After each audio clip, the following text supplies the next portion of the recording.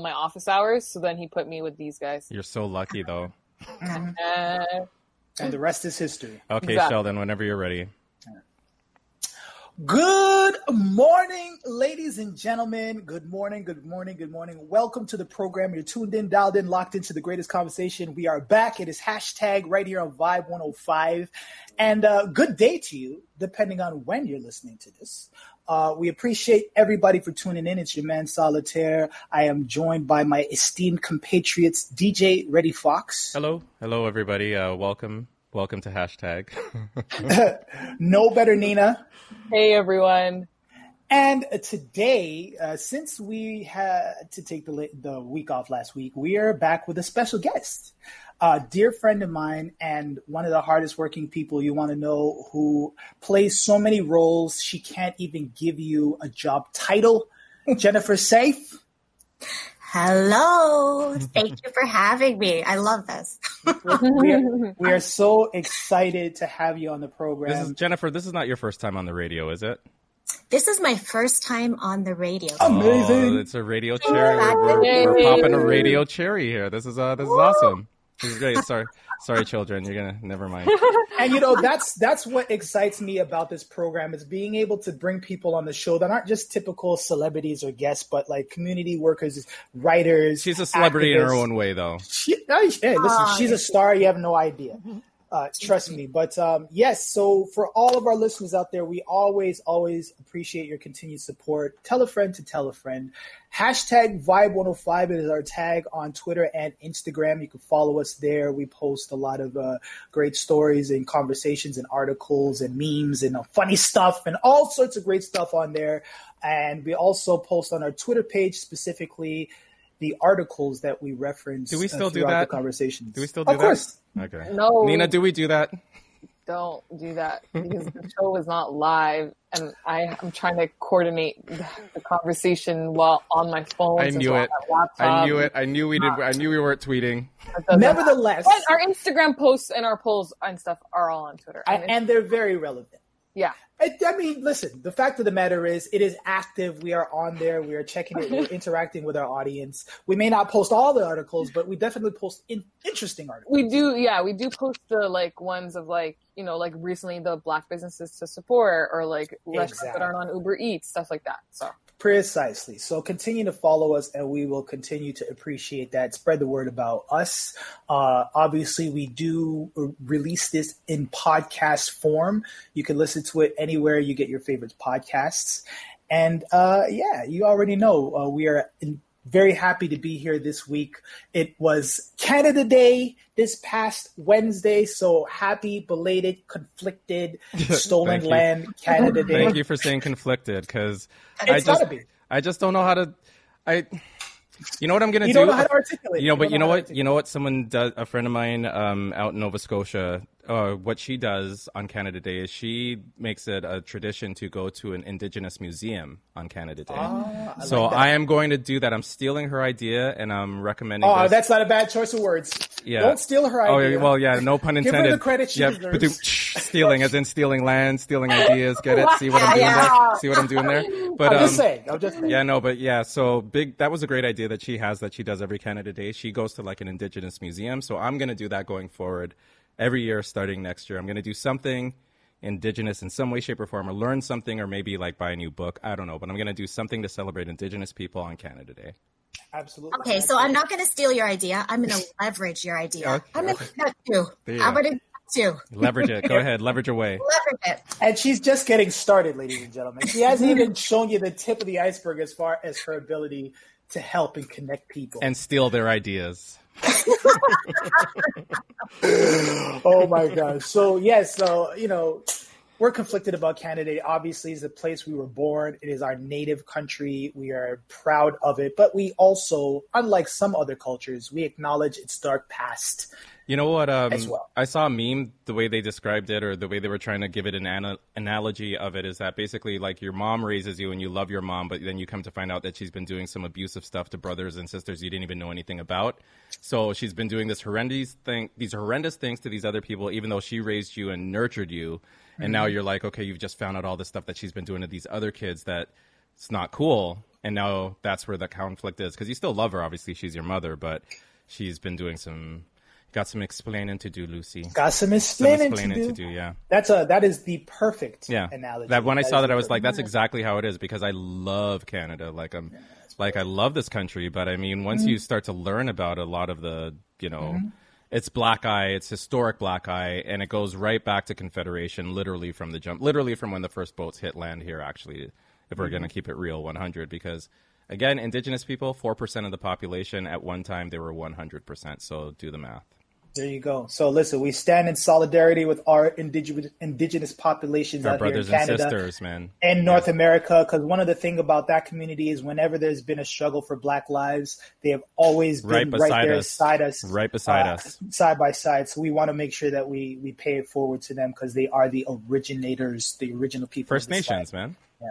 So right now, before we get into the headlines for this week and have you heard, let's throw over to Nina with the poll question of the week. So the week before last week, we asked, the Toronto police budget is just over $1 billion, making it 25% of the city's entire budget. Jesus. With people around the world calling for a defunding of the city's police department, do you feel we should defund Toronto police? Yep. Your options were yes, they're overpaid, no, we need the police, or this is an American issue. And we only got a couple of votes. So it's kind of skewed. Way to keep it real, Nina. Well, because when I tell you the results, it's kind of skewed, but 67% of the people said no. And no what? 30 don't defund them. Oh, it might have been cops' wives. Who knows? And then 33% said yes, they're overpaid.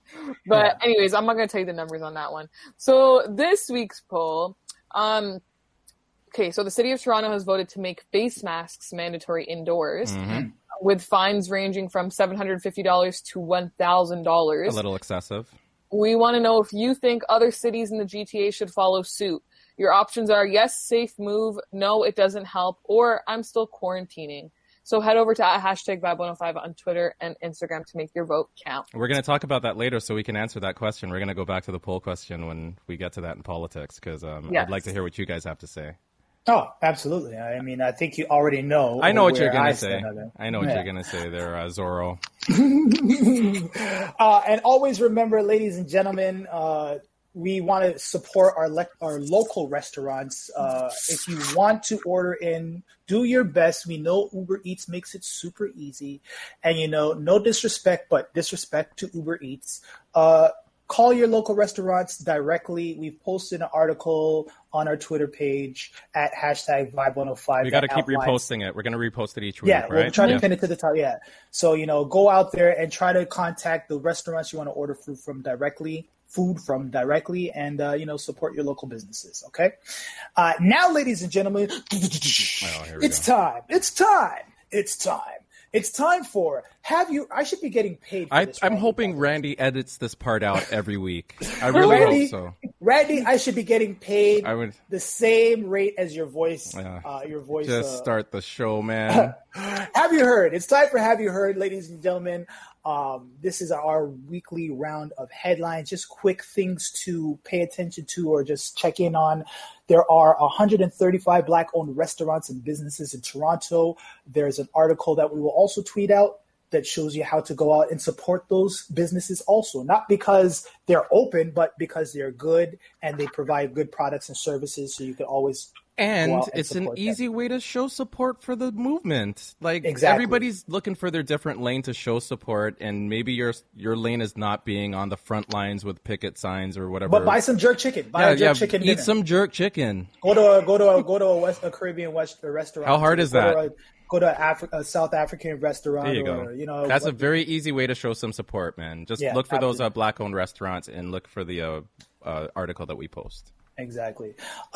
Posters, stickers, and other such paraphernalia promoting white nationalism has been appearing in South Etobicoke as of South Etobicoke. See, this is the thing. Again, we've had people say it's an American thing. We don't. How many times have you guys heard? And I'll ask Jennifer first, since she's our guest. How often have you heard this sentiment that racism isn't as bad here in Canada as it is in the States, because I'm getting tired of it. But Jennifer? More often than I would hate to count. Like it's pretty crazy. Stop counting? I stopped counting. Stop counting. You know. Yeah, No, go ahead. I was just to say, Jennifer. So what do you say to that though? When like, I know you're flabbergasted usually by it because I'm sure you've experienced a lot of. What's the response? But what is your response to that?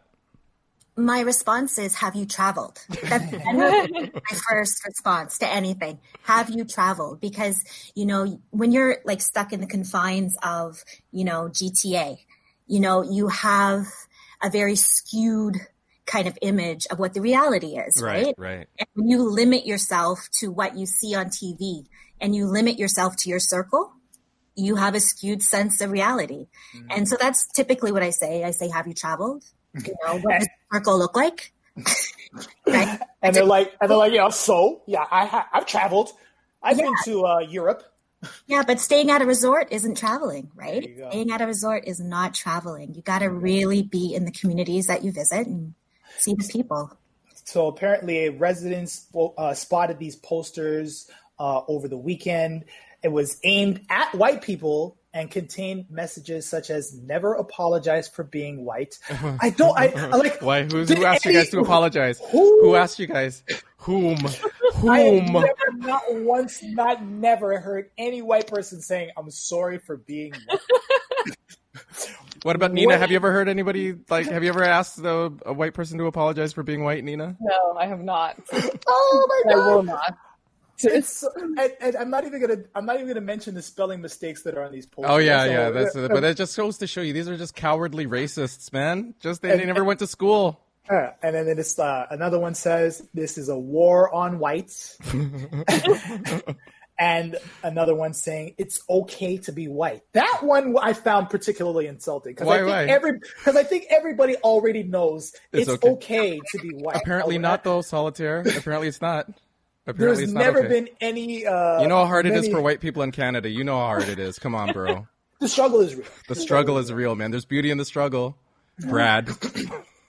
So anyway, we're going to keep a close eye on that, just particularly for those people who don't seem to think that racism exists. Yeah, that's the only reason why I wanted to bring it up, or for us to talk about it, because I'm just tired of people just saying how we don't have it as bad as the States has it. Like it's only bad in the States because they're I always describe it like they're the major leagues of racism and we're the minor leagues of racism, but we're all playing the same game.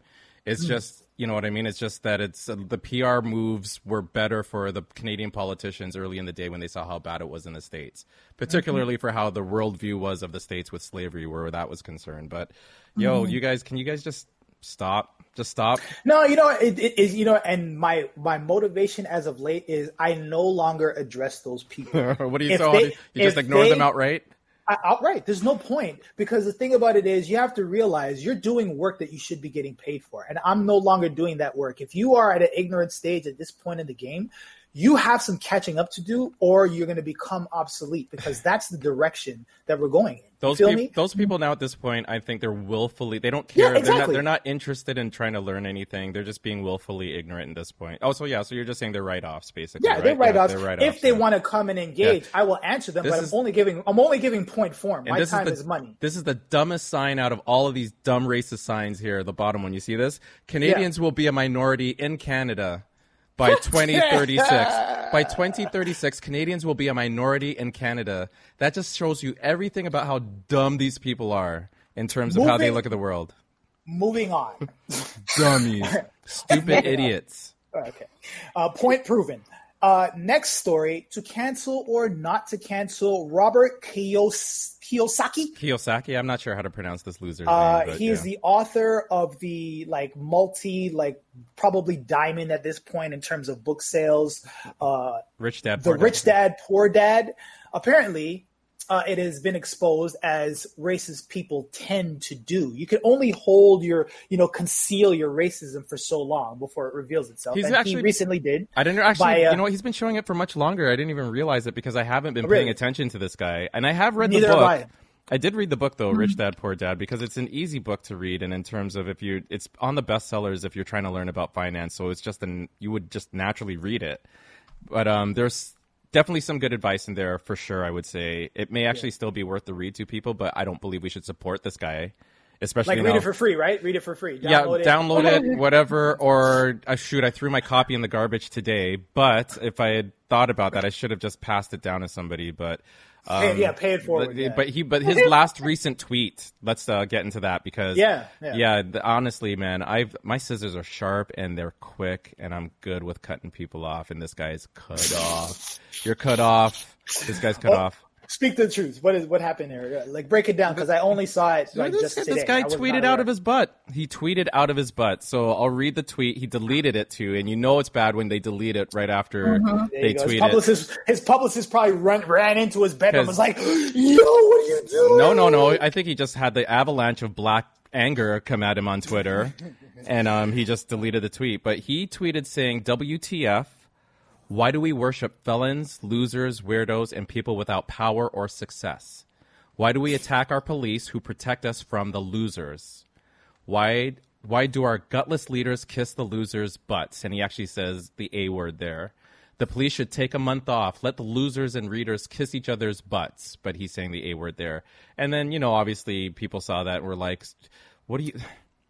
This infuriates me now just reading it now. And I actually I DM'd him on Instagram to tell him F you, basically. That's straight goods. I said to him, F you, bro. F you for life. Like, I have no patience for people that are going to try to disrespect protesters that are literally fighting for freedom for black people right now.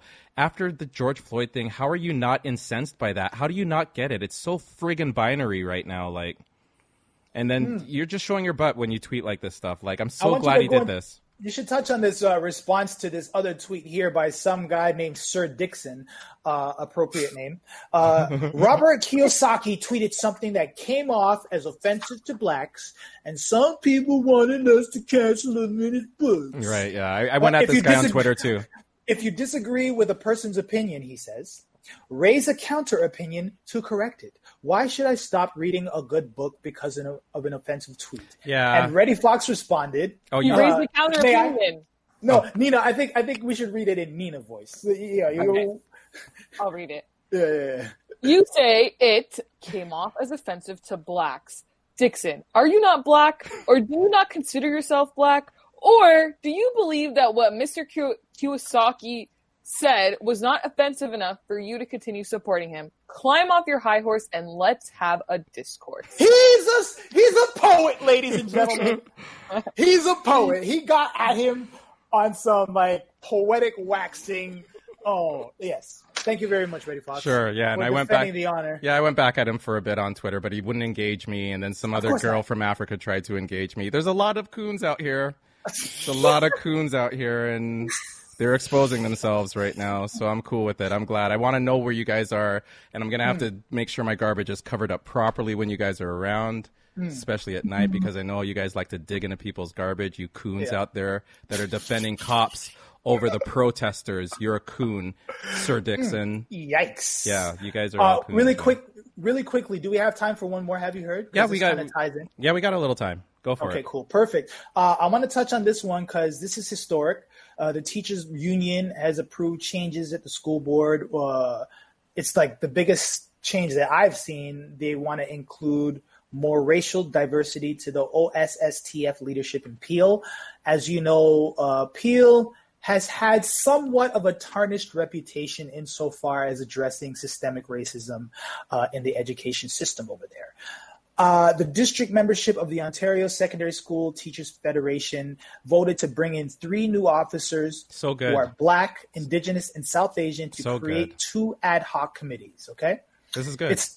This is amazing. Okay, the structural changes approved at the union come as the Peel District School Board is in the midst of an upheaval. Did he resign or was he fired? The former fired. He was fired. Yeah, actually, Jennifer, do you know more on this story? Because we were just catching wind of this now for our Have You Heards. Nothing more than what the headlines show. in terms of the rationale behind it. But the conversation is being had, which is important, right? Because the only way to make change is to make sure that all the parties that are needed to make the change are having that conversation. So the fact that they went ahead, they had their vote, they engaged their membership, and there was support in that community to make a change is huge, huge. Yeah. And, from this, you're going to see additional changes that are needed, especially. Hopefully. Well, hopefully, but I'm banking on it. I'm banking on these changes. You sound like you're optimistic. I'm very, very, very optimistic. Oh, look at you. You got to spread some of that around. Absolutely. So I think we're pretty much out of time for this segment. We've got about 1 minute now, so if you want to wrap it up, we can hop out, sure. Yeah, absolutely. Well, maybe we could just quickly touch on community support. If you're a member of Toronto's Black community, please reach out and apply to join the Black Toronto Community Support. There's actually right now, I want to just highlight quickly, there's a Black Business Law portal that provides a centralized information and sign-up portal online so that lawyers who want to do pro bono services and Black entrepreneurs who need that service can find one another. We're going to tweet that link out because I think that's a great way, particularly for young businesses and young aspiring entrepreneurs who want some legal advice but can't afford it, but you damn well need it because you can't understand a contract by yourself. Trust me. You want to have it looked at by a professional lawyer, and this connects people who need that service with lawyers who are willing to offer it for free. So make sure you check that out on our Twitter page at #Vibe105. For those of y'all on the radio, I'm asking y'all to stay tuned till we pay some bills and come right back. For those of y'all on the podcast, stay with us. Yeah, man. So yeah, that peel, that's pretty major. So just Jen, real quick, we record for the podcast version and then we do the segments for the radio. So during the podcast version, the podcast people are now listening to you explain it to her, which is fun for them. Sure. Right. And you could say such utterances as fuck, bitch, fuck that shit. Do you swear, Jennifer? Because Jennifer, you have a real angelic voice, eh? So let's do you curse? Do you curse? I curse. What's your favorite curse word? She doesn't. She's still maintaining a professional decorum. Yeah, but we're in the podcast part now. We're still in the podcast. People are still going to hear this. This is a pointed question in an interview. What curse word do you like to use the most? What curse word? I probably use I say shit a lot. Okay. Shit. Okay. But it's funny. I never used to. Let's have a little Seinfeld moment here. Until my son turned 16 and he laughs at me because he says, Mom, it's like you developed Tourette's. You just started swearing. And I was like, this is how I manage. But do you not feel that word should be the next word that should be acceptable just in general? Like we've had words graduate from being curse words. Damn used to be a bad word to the point right. Ass was once a word that you couldn't say on the air or whatever. Bitch was a word that you were never allowed to say on the air that has graduated to being allowed to be said. Do you not feel like shit should be the next word? I didn't know that word had graduated. Bitch? You can say bitch. You can say bitch anytime you want. Yeah, you can throw bitch around. Yep. Yeah, bitch, damn, ass are words that were once considered seriously curse words. They were, but they graduated to the point where they're said on TV. Dick is actually something that you hear on TV now. Someone will call someone a dick on TV. I've seen that in mainstream network TV. So I'm saying, you guys, maybe it's time we let the word shit graduate. Yep. I agree. Listen to me. I don't know. It's not an offensive word to people really anymore. It's just shit. It's the word. All right, well, listen. Fuck that shit right now. Fuck that shit. I want to touch back on this monumental decision because right now, with brands kind of coming to the table and saying, yes, Black Lives Matter, they're really standing behind it with these really high profile brands. And, this is a good moment. And I feel like there's an energy in the Black community and people who, our allies, so to speak, in really trying to capitalize on the energy and saying, yeah, listen, it's 2020 now.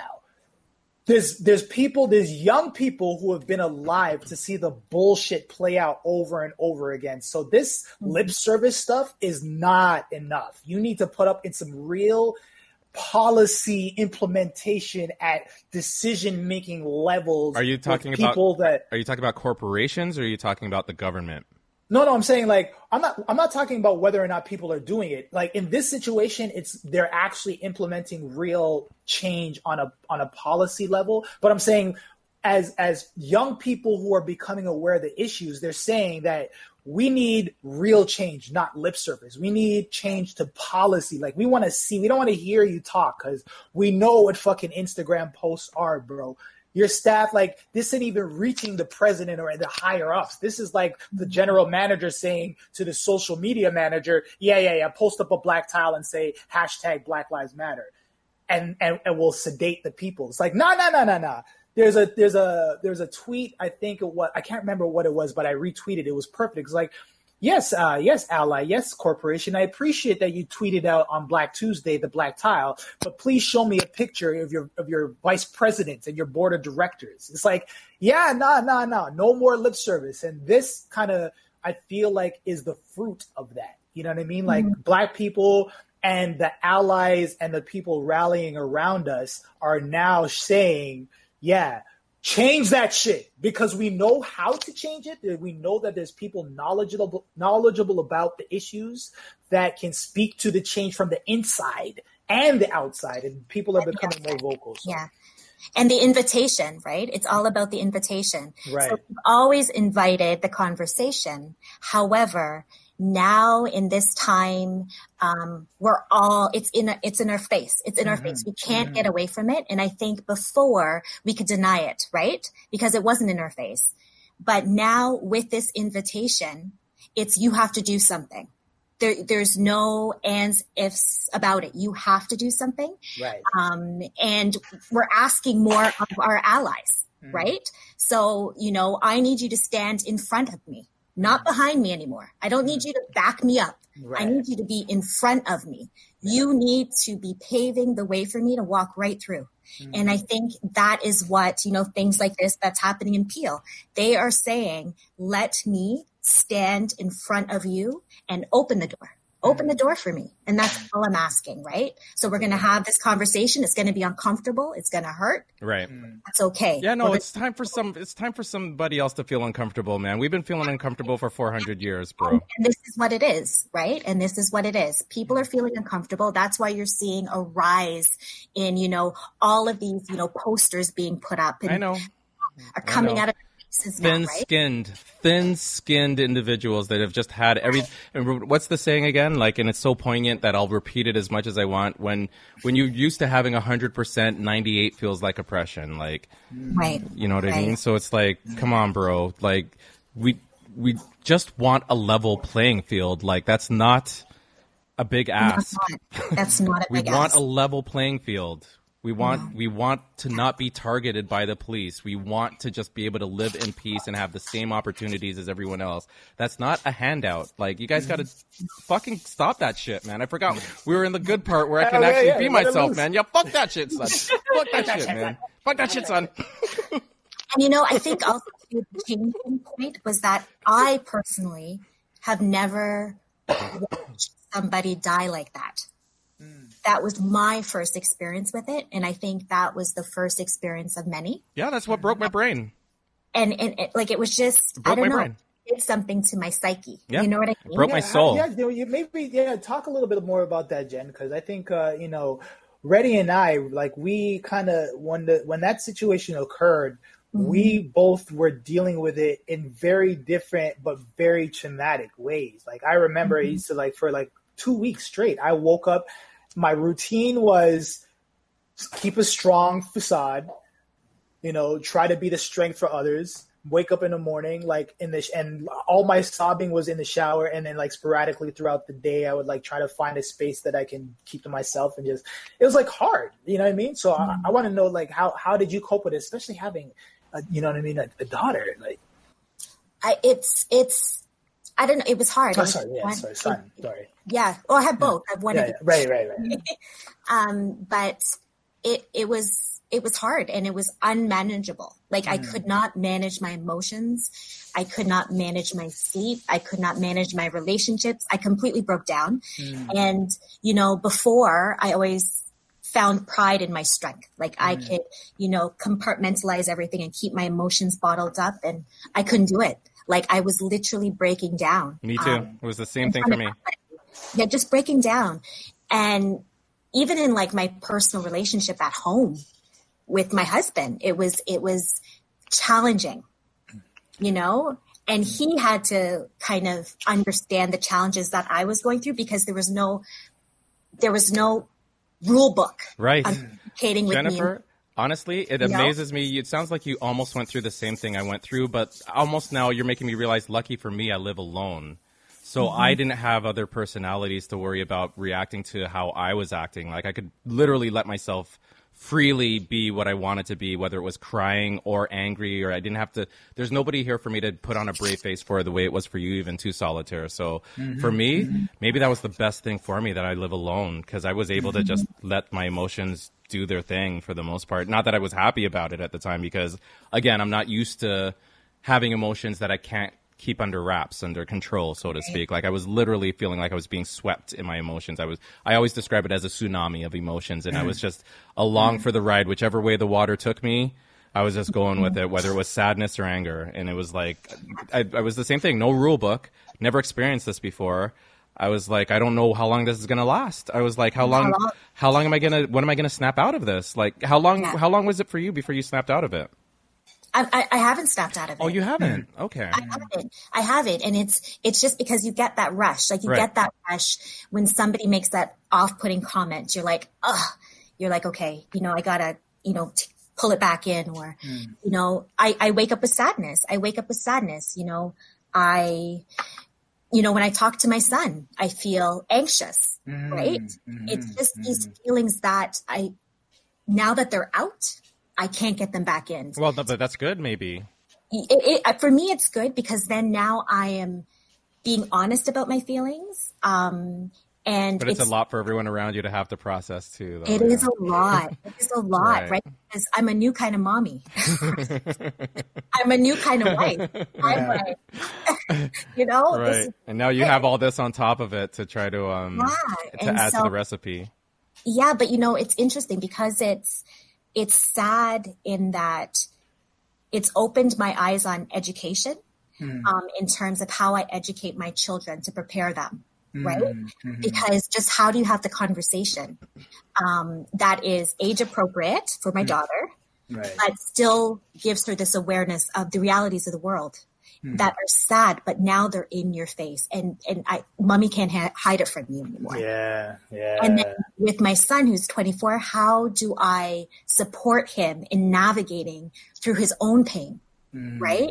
Because he had never seen anything like this before. So between the two of us, we were a hot mess. Right. And so it's brought us together. Because we're having real open and honest conversations, which is huge. Yeah. But we're still in the moment, right? Okay. Because, there's these things that keep happening that remind us of the changes that need to happen, where we need to go, because we haven't done all the work yet. Right. And so there's going to be these incidents that just remind you of, okay, I got to get back in the game to make a change. I got to get back in the game. How do I get myself back in the game? And that's really how I'm kind of putting my mind. I need to get my mind in the game. And that's, right there. Get in the game. That's the get in the game. And the thing about it is I like that you use that analogy, because when you're in the game to win. You're motivated not by fear, but by passion and love for your teammates, for the game itself, you know what I mean? For being on the right side of things and trying to make a difference. And that's kind of what I was talking about earlier, because the whole, I still, now that I've kind of went through my process, I still, I'm definitely trying to limit my exposure, but I feel like it's still important to be aware of what people are saying, especially on the other side and where their mentality is at. I think it's important to keep an eye on that. I almost feel like a duty to be aware, but I know that there is a limit that I need to step back from. But you can't you can no longer, with so much time, like you have 2 kids, Nina, you're a burgeoning career and, a future with your relationship ready. You have your many podcasts. It's like, we're all on a path doing positive, great things, and taking the time out to try to say to some blowhard, like, you're a fucking idiot, bro. And here's why. You realize now that time is of the essence, how much time and energy it takes to try to explain shit to people. And this is the Google age. Just like anybody could say Google that shit, but guess what? The real information, if you care to find it, is also out there. And there are people who know how to do their own research and are taking it upon themselves to bring themselves up to speed. I'm not doing that work. If you hire me, I will do it. I will charge you. Yeah. But I'm not doing that shit for free anymore. But you see, this is the piece, like the research piece. So this is. Yeah, exactly. I am now I am more curious about white people. Right? So now I'm researching, what is it like to be a white person? Sheldon, we to be privileged, right? Sure. we're way over time, Sheldon. Okay. So we got to save that. Sorry, let me finish chewing this ice because we're still in the podcast. But yeah, that was awesome. I think that it was over, but it was great. Very important. But you could have. It's okay. I'm sorry. All right, you ready? Sure. Yeah. I'm sorry, Reddy Fox. Please don't make me sad. I'm not making you sad, but you should have just wrapped up after Jennifer made her point. Radio. Okay. Anyways. And ladies and gentlemen, welcome back to the program. You're tuned in to hashtag right here live on Vibe 105. We are here, whether or not we are here, every Saturday morning from 10 a.m. to 12 p.m. We appreciate your support and continued listenership. Yours truly, Solitaire, joined by DJ Reddy Fox. Hello, everybody. Hello again. No Better Nina. Hello, everyone. Hello. And special guest Jennifer Safe. You know what? I love the way you say my name. Yes, listen. Jennifer you know what? Safe. You know what? It's one of those things, Jen, because I just know you as Jen. Like, how often do we say each other's last names? Okay. You know how many? It's funny that happens because there's so many people that I know for, like, I'm talking like double-digit years, and I don't know their real name. I only know them by their nickname. But they're like, I know everything about them. Like, we're great friends, but yeah, it's weird. Anyway, nevertheless, Jen Sipe. Yes. And it's time for our politics as usual discussion, which has multiple parts, but I will let Reddy Fox. What do you want to start? You want to start with the police budget for sure? Oh yeah, we should just start with that because that was the big news that we were all hoping. We really thought this time around that they would actually do something different to maybe make a difference. And yeah, I'm disappointed but not surprised. Yeah, well, I'm disappointed and I'm surprised because I thought the climate of way everything was going right now, that this would have been the time for them to say, okay, you know what, we're just going to do the right thing. And the police are basically, what's the dragon from Game of Thrones? They're like, they have the lady, the prince of the queen of dragons on their side in terms of their influence over the politics of City Hall. Because they have so much, every year their budget goes up because of their influence. So I'm not surprised that it didn't fall the first time. I need to have an opportunity to talk to John Tory, man. Face to face, one-on-one. I'm really break it down. Let's break it down. So disgusted. So with the huge defund the police movement that's been sweeping all across North America, it was brought to Toronto City Council to vote for cutting the Toronto police budget and possibly, being able to fund some of these proactive community organizations and mental health organizations to be a part of the emergency response 911 system, in addition to canceling body-worn cameras by 2021. That vote was not successful. The city council voted against those cuts. And the changes City Council voted in favor of a series of reforms that could alter the future of policing in the city, including the creation of a non-police response team for mental health calls, and a mandate to require all officers to have body-worn cameras by 2021. It was backed by Councillor Josh Matlow. Look at that. Just 2 weeks ago, they killed, I forget the man's name, Ijaz or Chowdhury. I forget his name. That was his name, yeah. What is the name again? Do you remember? That was it, Ijaz Chowdhury. Yeah, so look at that. Perfect example. Nina was talking about this in one of the last episodes about how she wanted to call for help, for professional help, but not the police. Exactly this situation now where the family, even too, I don't even think they called the police first. I think they had actually called health services, but they have to call the police. And they're always the first to show up on scene. What did they do? They went into the house and killed the man. Right. When he had mental health issues, and they tried to warn the police ahead of time to say he's not a threat to you guys, he has mental health issues, and they still killed him. And this is why we need to take the money from the police and put it into things like CAMH or some other program or some other response unit that can go to situations like that without trigger-happy cops that are not prepared for that kind of stuff. So, I mean, it is and why I say that I'm not surprised is I think this is to use the one of my favorite funny analogies. When back in the day, remember when you used to try to knock over like a vending machine to steal the money and the candy? You can never do it in one shot. You had to rock it back and forth. Oh, okay. This to me, this elephant in the room with the police and the police union and the influence they have over City Hall. I knew it wasn't going to happen in one go.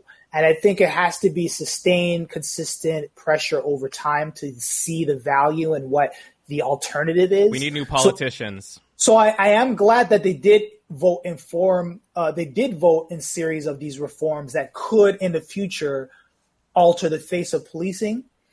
They did not include the targeted reduction of the policing budget, which is what most people who were promoting the defund the police movement were hoping for. It would have been worth like $150 million that could have gone towards all sorts of community things, man. I know. And you didn't you just have a conversation with X the other day? Yeah, I did. That's right. On Project F Word on Instagram, I spoke to. How would that money have helped you guys with your endeavors? Hey, listen, everybody who is in the sector, in the community work sector, knows what could be done with that level of funding. But so listen, Toronto Mayor John Tory's motion requiring all officers to have body-worn cameras by January 1st did pass by a vote of 17-7, even though there are studies that say that they're not effective in preventing police brutality or misconduct. But nevertheless, some people feel that it is a waste of money trying to get body cams, as it's been proven time and time again with body cam footage. Police are, suspected of, or literally there's, proof, evidence of police brutality, but they still manage to get off. So what are the body cameras really doing if they're not proving? They have to be able to not be able to turn them off. They can't have the option of turning them off because then they'll just do it. Yeah. You know that, they're going to cover them, the corrupt ones at least. And sorry, but the good ones don't ever call out the corrupt ones. So I'm just going to assume you're all corrupt. No. So, yeah. And why is it that they need I just don't understand. If this is your job, why do you need a camera to do it right, to hold you accountable? You're scared to do anything wrong because of the camera, but if the camera wasn't there, you'd be acting reckless. You get what I mean? It's forcing them to fake this persona for so long. So it's just it makes no sense. Yeah. And they should not be able to turn it off. While you're on duty, you should not be able to turn your camera off. Otherwise, what's the point? What's the point? Yeah. So, I mean, when we look forward to future votes on the police budget, at least we have the data, at least we have precedent, at least there's things that have been put in place that can lead towards a more productive conversation towards that end of the future. Can I ask you guys all three of you, and we'll start with Jennifer since she's a special guest. If you had all the power and they gave you that whatever $150 million that gets siphoned off of the police budget. Let's suppose they did the right thing, and maybe John Tory actually does care about people, which I don't think you do.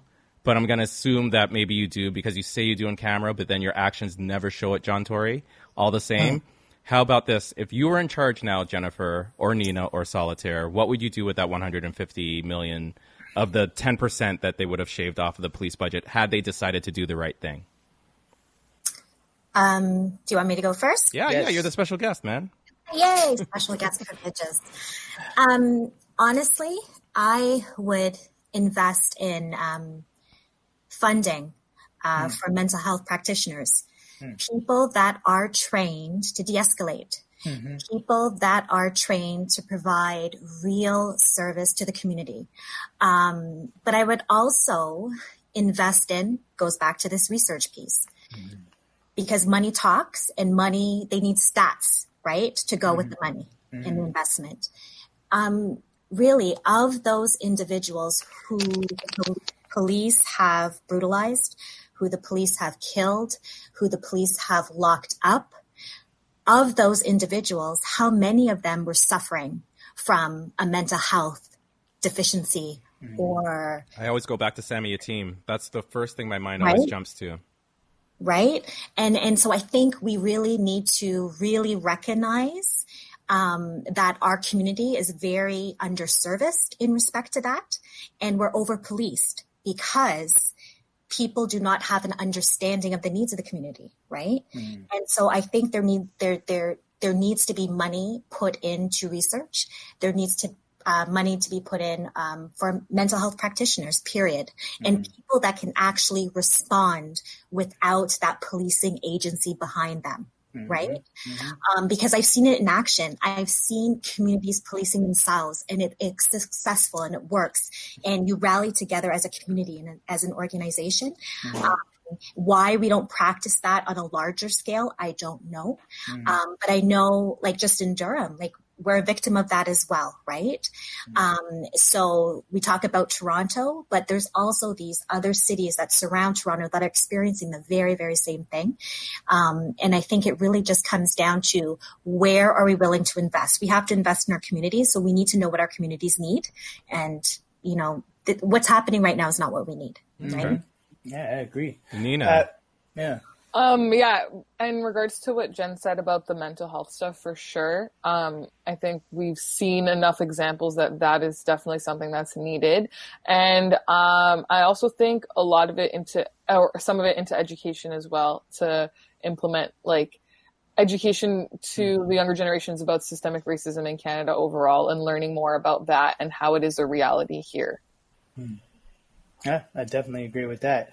Myself, I think that, you know, understanding the process of trying to get such a monumental change implemented, I think this budget, I would propose for it to be done in stages. And part of that budget, I would actually allot back to the police, but the police themselves can be a part of the solution, in that they should have a department within the police that is specifically trained in those skill sets, so that they can utilize, if they're concerned about violent offenders, they have police who are trained in de-escalation practices, but that can also be able to secure the situation through force if necessary.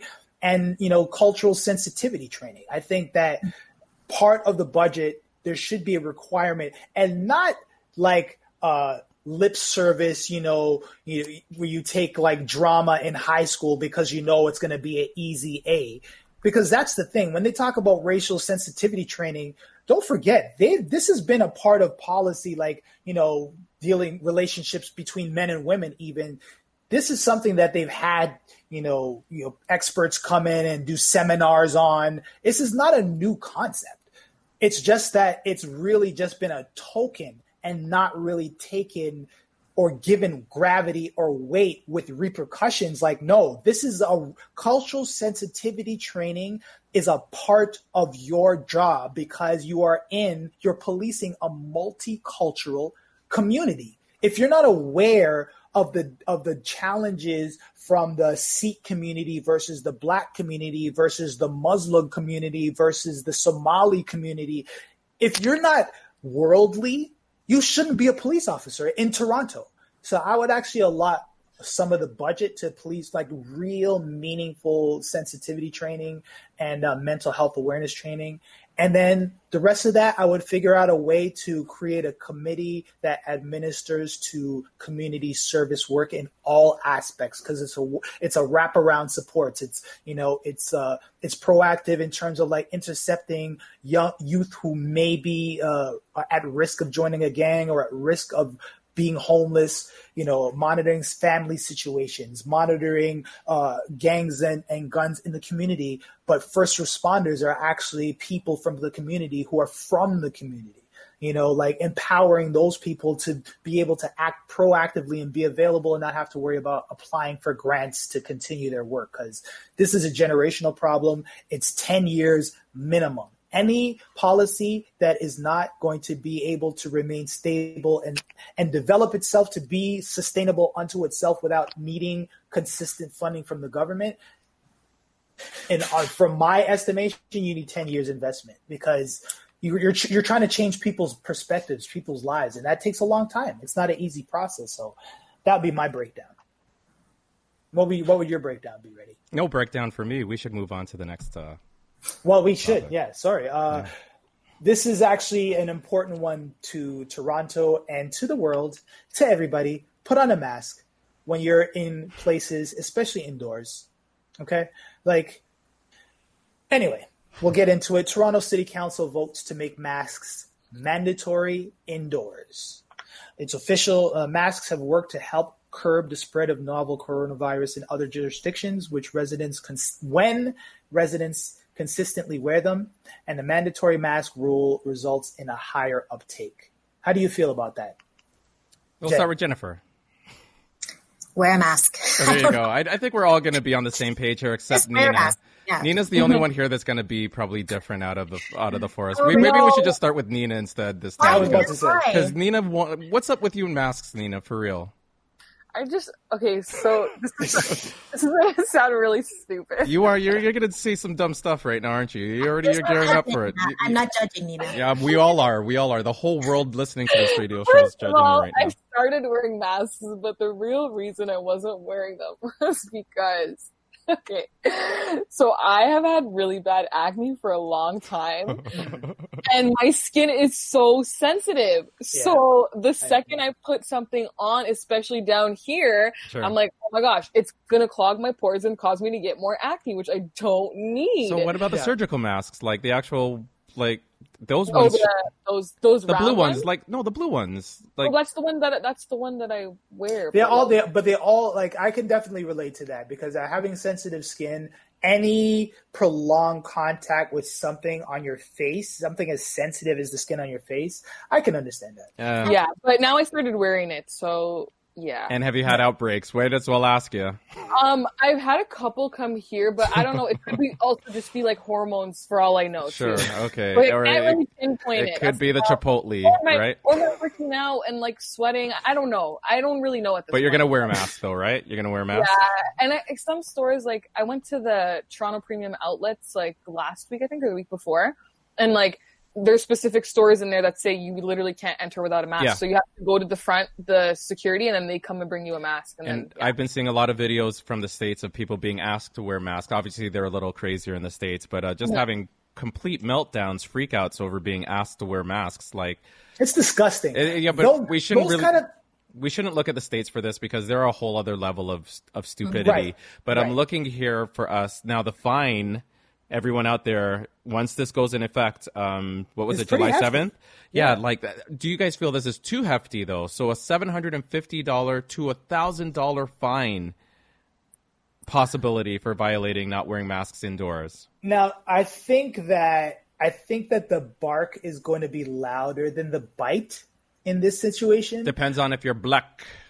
Well, I mean, and that's not even going into that perspective, but I think that it's more because that drastic level of a fine catches people's attention. Because when I read it, I had to read it twice. I was like, whoa, maybe, but $750? Again, look at that's what I was thinking. Again, but look, we saw the Trinity Bellwood situation. Right. They only gave out 4 fines. that day. But that's what I mean. That's why I think it's more meant to sound drastic than actual Or having. Or they only ticket black people. How about that? I'm not gonna. Listen, Reddy Fox. I'm not gonna entertain that until it happens. Okay, cool. But I will not doubt that it will. But I'm not gonna anticipate it because that's just a level of complexity I don't want to anticipate. I hope not. But I'm just saying. I'm just saying from that Trinity Bellwood situation, I was just like, wow, like only 4 tickets that day, and you saw the crowd. I mean, be that as it may, I definitely feel like, with John, just like John Tory said, it's the same thing to me. It's about respecting and protecting each other. If we're trying to aspire to be a community that is concerned about other people's safety, the inconvenience of wearing a mask shouldn't be too much to ask during these times. We're all in it together. So why not just put on a mask inside? Because people are selfish. That's why. And to me, if you are selfish, then you should pay more. Yeah. Well, I still think it's excessive. But what do you think, Jennifer? Do you think it's excessive, or like, have you ever Have you been struggling with the whole mask thing, or were you on board right from the jump when the pandemic hit? No, I was on board right from the beginning. Because you have children. Right. And my thing is, and I'm also out in the community, right? So I'm trying to protect the people that I'm serving, as well as I don't know what I'm bringing, as well as I don't know what they have, right? So that's my mind around it. And I think that if you are willing to put yourself at risk and other people, then you should pay the fine. Exactly. That's just my opinion. But it's something that I practice, right? So let's call it a stupid tax. How about that? Tax or a selfish tax. That's what that. If I was a city councilor, that would be my proposal for the name of this tax. It's the selfish tax. You can not wear a mask and go wherever you want, but you got to pay $750 every time you get caught. Right. How worried are you guys about the numbers going up? Like we're very worried, getting a second wave type thing. Like, and have you? Because you actually sent a funny video to our WhatsApp group, and it's true because it's funny because it's true that I feel like a lot of us, including myself, have been very more laxed in terms of our cleaning our products and washing our hands and the whole nine that we were so diligent about in the first couple of weeks of March. And I'll put this out to you guys as well again. Like, have you guys still maintained that level of discipline in terms of washing things and everything? Because I haven't, but let's start with Jennifer. Like, and assuming again you got children, so you're just gonna do what's right? Yeah, no, and it's funny. My poor son, I use him all the time as an example in life. But I'm very like, stringent because I want to be able to go out of the home, but I don't want to live in fear as well, right? And I don't want my kids to live in fear. However, there was this time where my son tried to come home and I stopped him at the door. I was like, listen, because he didn't have on a mask. And that's where I'm worried. These 20-something-year-olds. These Ninas of the world. I can't wait to. Did you listen to that podcast I sent you, Nina? Did you listen to it? No, I didn't, but I sent it to Apollo. Sorry, Jack. She delegated. That's my worry, right? So I'm trying, I've maintained, right, myself. I still, I get local food. I support the local businesses. I have a whole system of cleaning the products when they come home and stuff like that. So I've been very, very consistent. And I'm trying to instill that in my son, right? Because the second wave is coming. And it's going to be his generation that's going to cause it because they're going out, they're hanging out, they're getting together, they're doing all these fun things, which I want them to have life, but you still have to be precautious, right? I will tell you guys something that will scare the younger generation. Tell us, please. Scare them straight. Because Jen's son is only a year younger than me. So,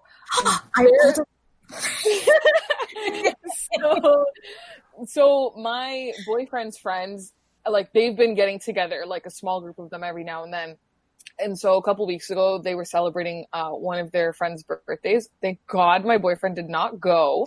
But they were celebrating one of their birthdays. And one of the guys there, he was training with a basketball coach. He plays some kind of like professional kind of league in Ontario, whatever. He's training with a basketball coach. The basketball coach was sick. Turns out this guy had COVID. He gave it to the guy whose birthday was. He gave it to his girlfriend. So like everyone else who went is been in quarantine since last week because they all went to this party and everybody all just got it from the one guy training with his basketball player. And he knew his coach was sick. So like he kept training with him even though he knew the coach was sick. That's just stupidity. That's just dumb. Like, that's just so dumb. dumb. It's just dumb. Yeah, so I was very, like, once I found that out, I was like, whoa. And then he was telling me he knows a couple more people our age who got it as well. And yeah. I think we're going to see a bump. I think we're going to see a second wave. Yes. Yeah.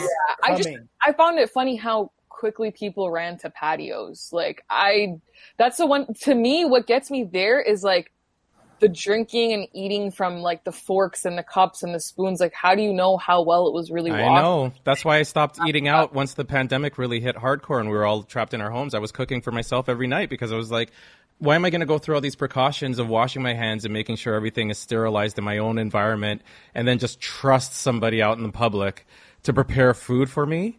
Yeah. I was a little less concerned about that. We did order in some food from time to time because, you know, maybe it's a little bit of a risk I was willing to take, but at the same time, you feel like the restaurants out there they don't want to be the ones getting the bad press about having, you know, contaminated food. That's the end for them. So I feel like they've been at least like more diligent than they were before, I'd like to think. But I mean, it wasn't terribly a lot of time that we ordered out. But yeah, I definitely did.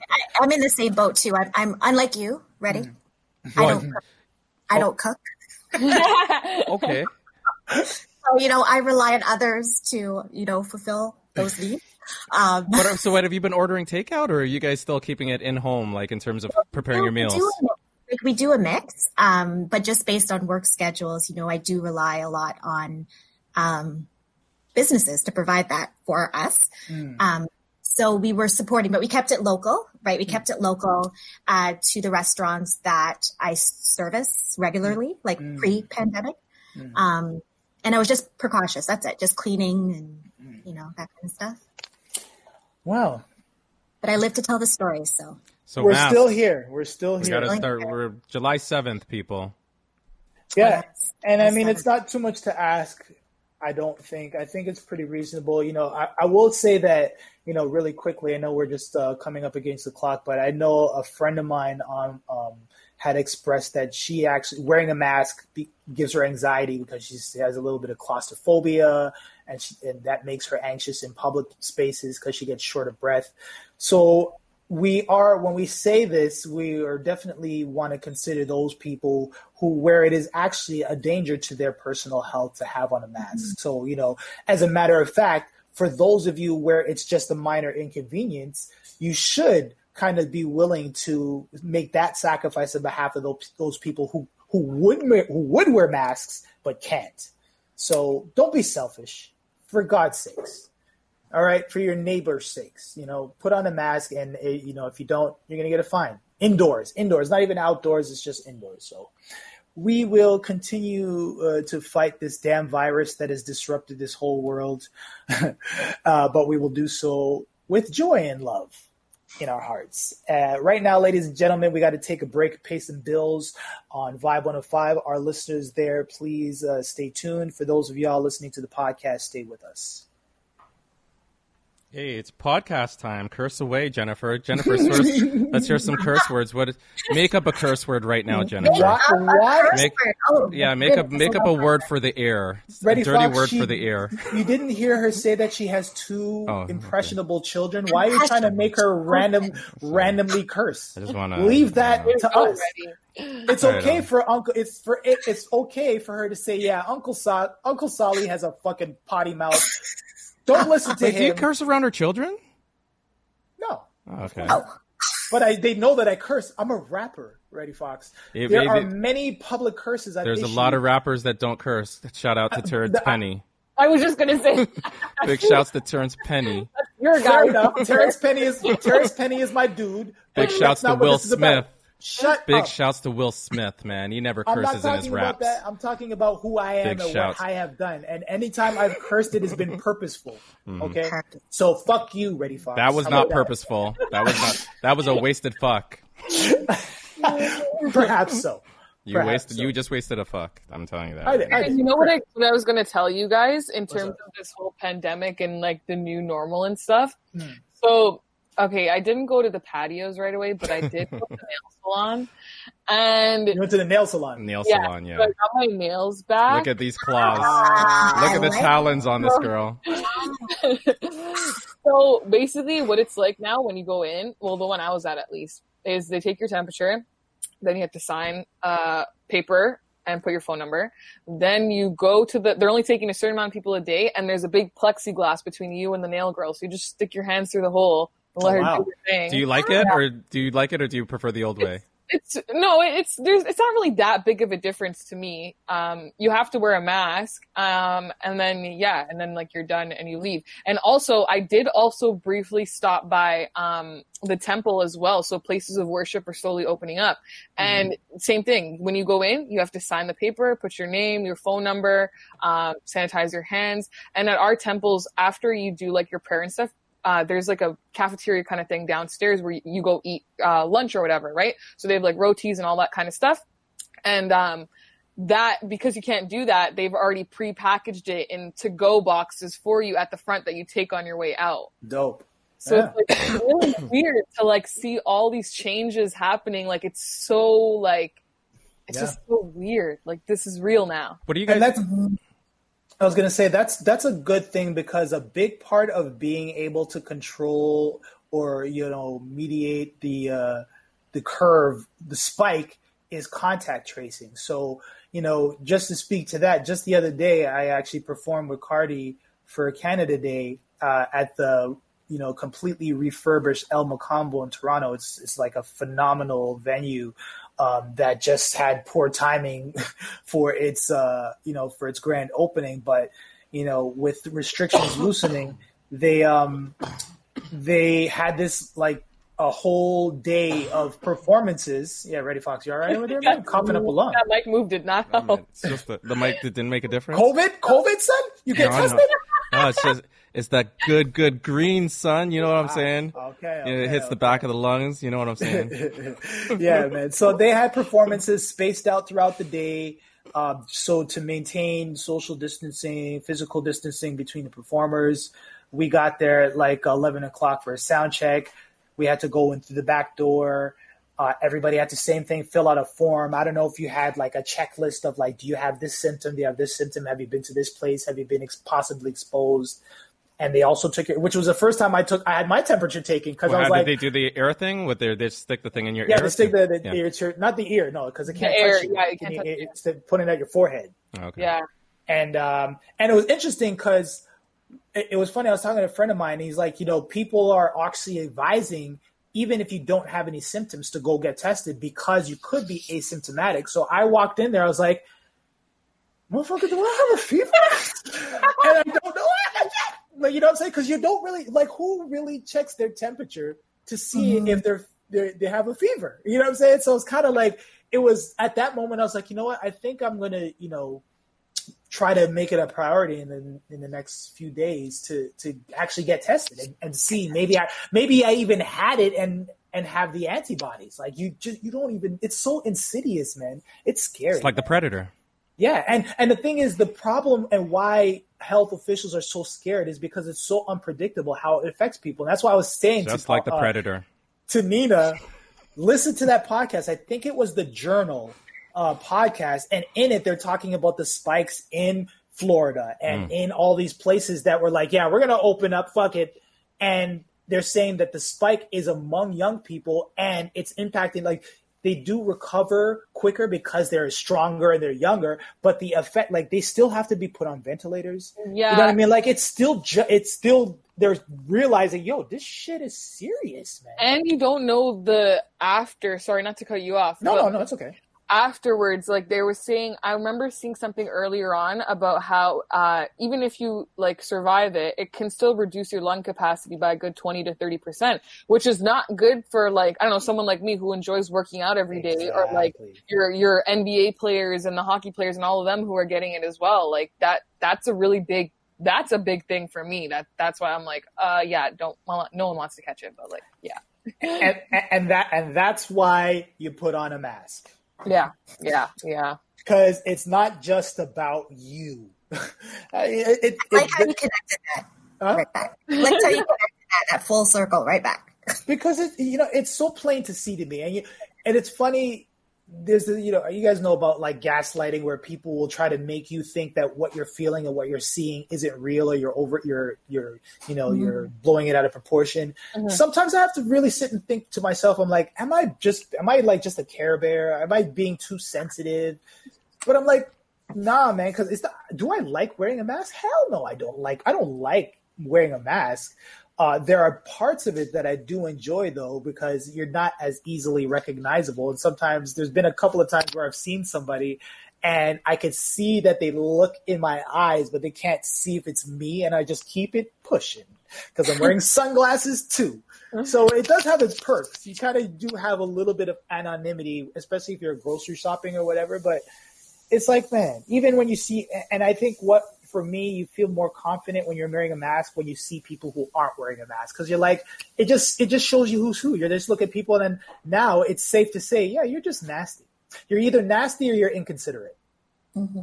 It's really just like a red flag for people to see who cares about others in society and who doesn't, depending on the context. I'm only talking about inside. Outside is a different story. Like if you're walking outside, they're saying that the risk of transmission is possible, but it's like, it's ridiculous.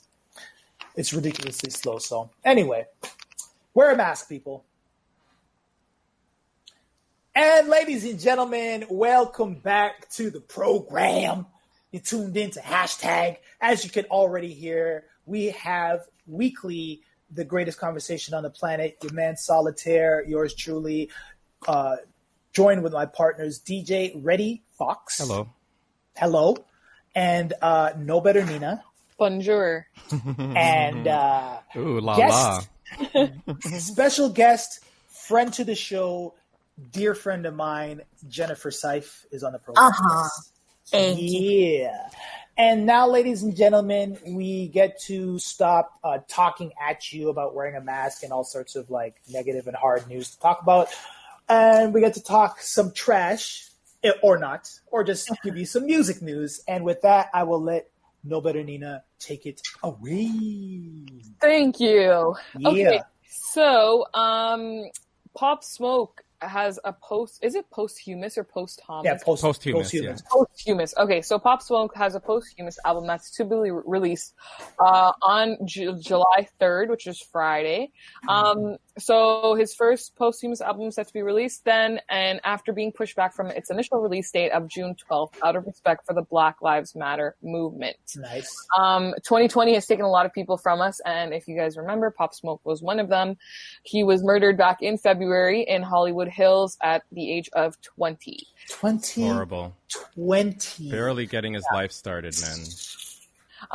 So in May, Pop's label head Steven Victor did confirm a posthumous album would be released, along with a documentary capturing the drill movement and Pop Smoke's numerous run-ins with NYPD.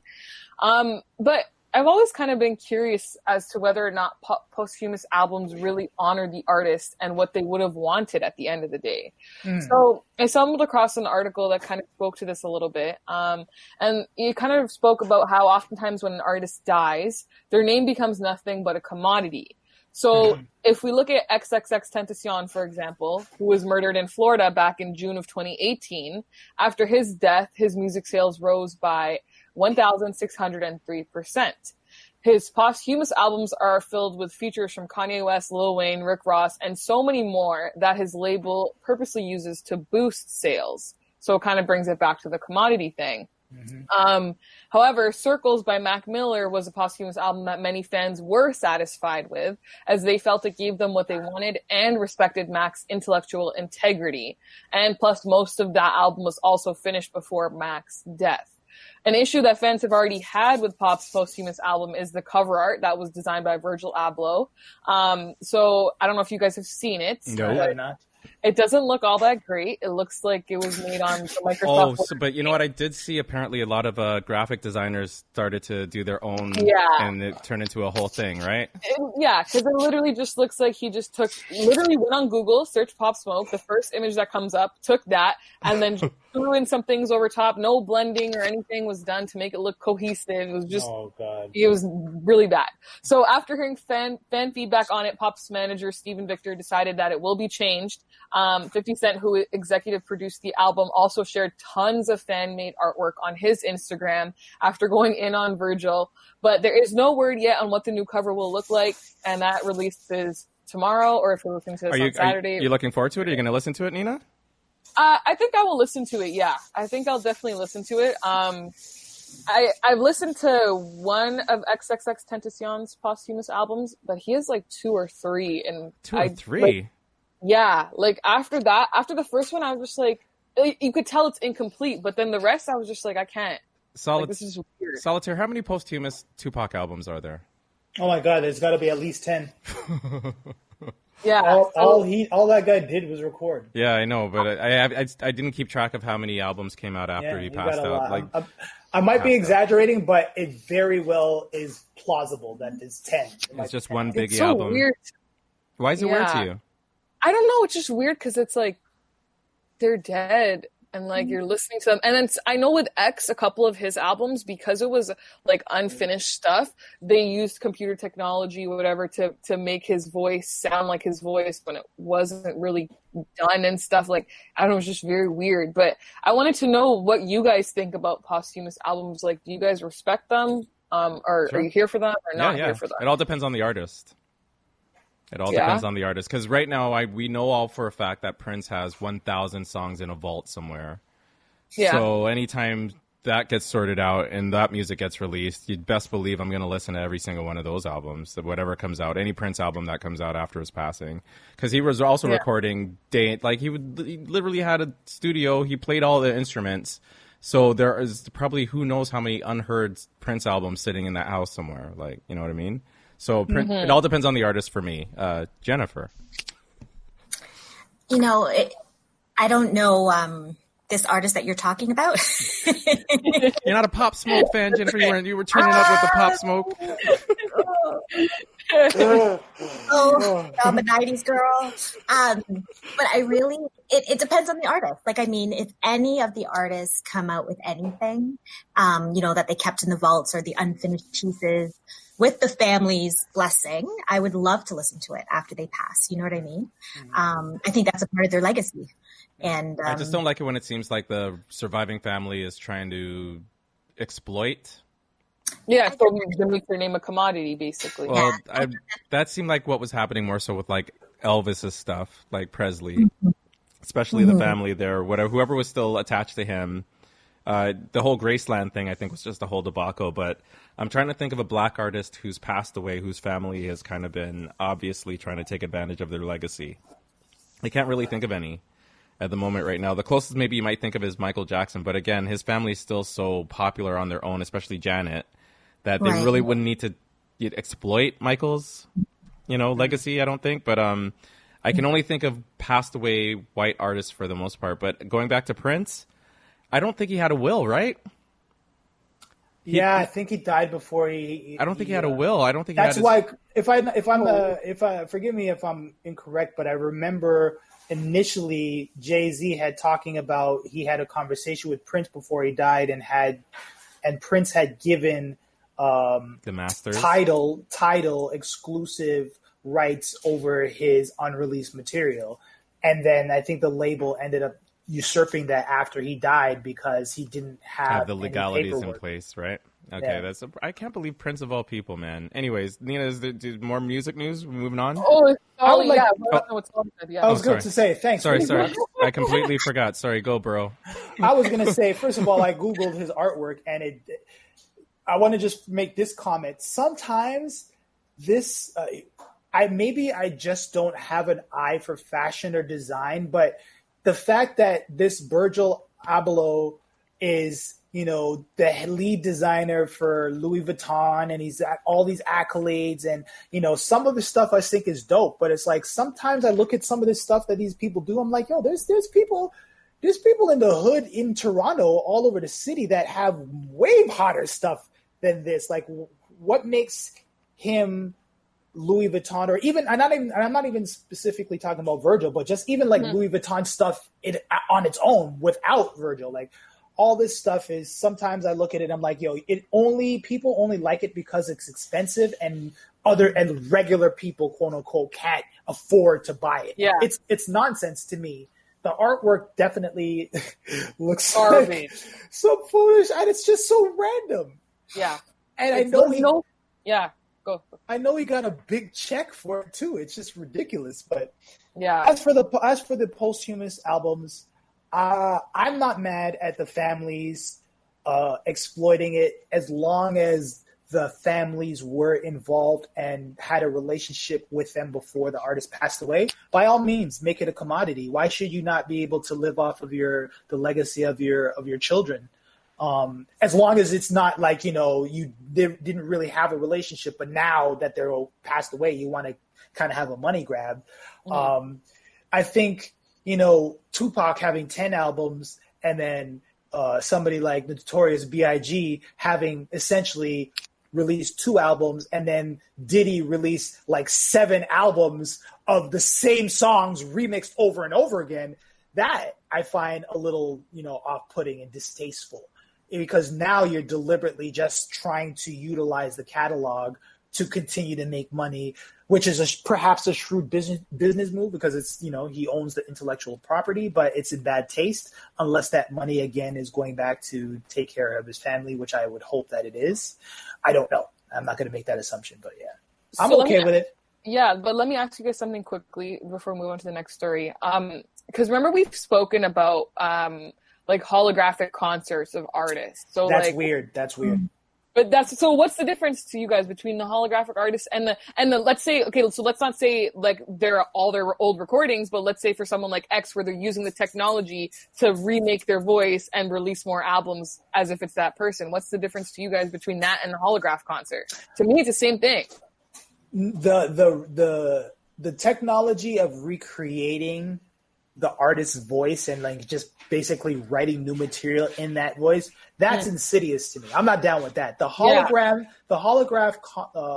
concert is weird to me. It's a little morbid, but again, I think it's in poor taste. Utterly poor taste. The hologram thing.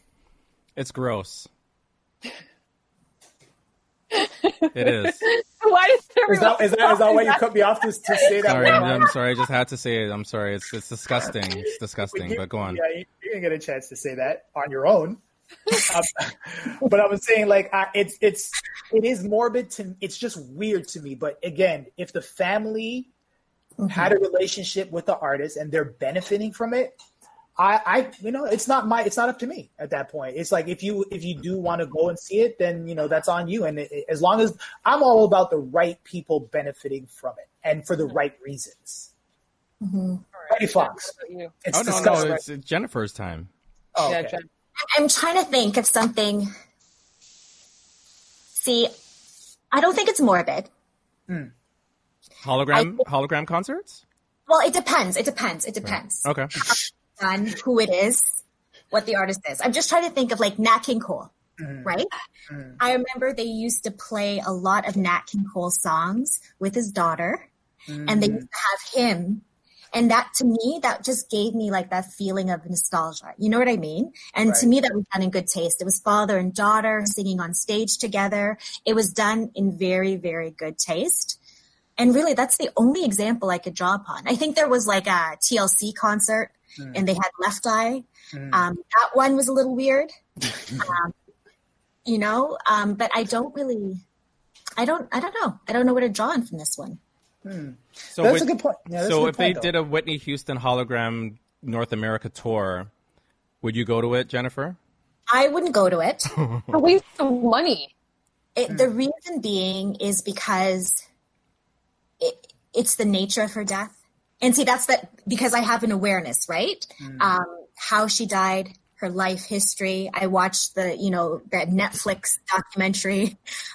So it's a sadder memory that I have of that. But now what about somebody that maybe doesn't have that memory, but now they want their kids to be able to see this artist that they love so much. And now this is an opportunity to bring your kids and say, like, better than watching a YouTube video, like, come and And see, that's it, right? So that's why I'm saying it depends on the artist. It depends on the nature of the production. It depends on so much. Like, I can't say black and white, no, because I think when it is done tastefully, I think, it could just help, develop their legacy, really, right? Mm-hmm. I'm sharing the memory with my child. Mm-hmm. I'm sharing the memory, with my family. I like that piece. I don't think that I think watching the YouTube video and seeing the hologram is the same thing. It's not the person. But I mean, you're talking about a going to a live venue to watch a hologram. I'm not again, for me, I'm not against necessarily the hologram. I think I've been pretty clear on that. I wouldn't go to a hologram concert unless it was I guess, I can't remember when they first did the Tupac hologram or whatever. It was 2012, I think, Coachella. Who brought him out? Who brought it out? I can't remember. I can't remember who brought him out. But I mean, if it's a part of a concert like that, of a live artist, and there's a segment where you have somebody who's maybe Dre brings out the hologram of Tupac to do California Love or something like that. Or Jen's example, Nat King Cole and Natalie Cole. That's beautiful because, again, that's his daughter. You know what I mean?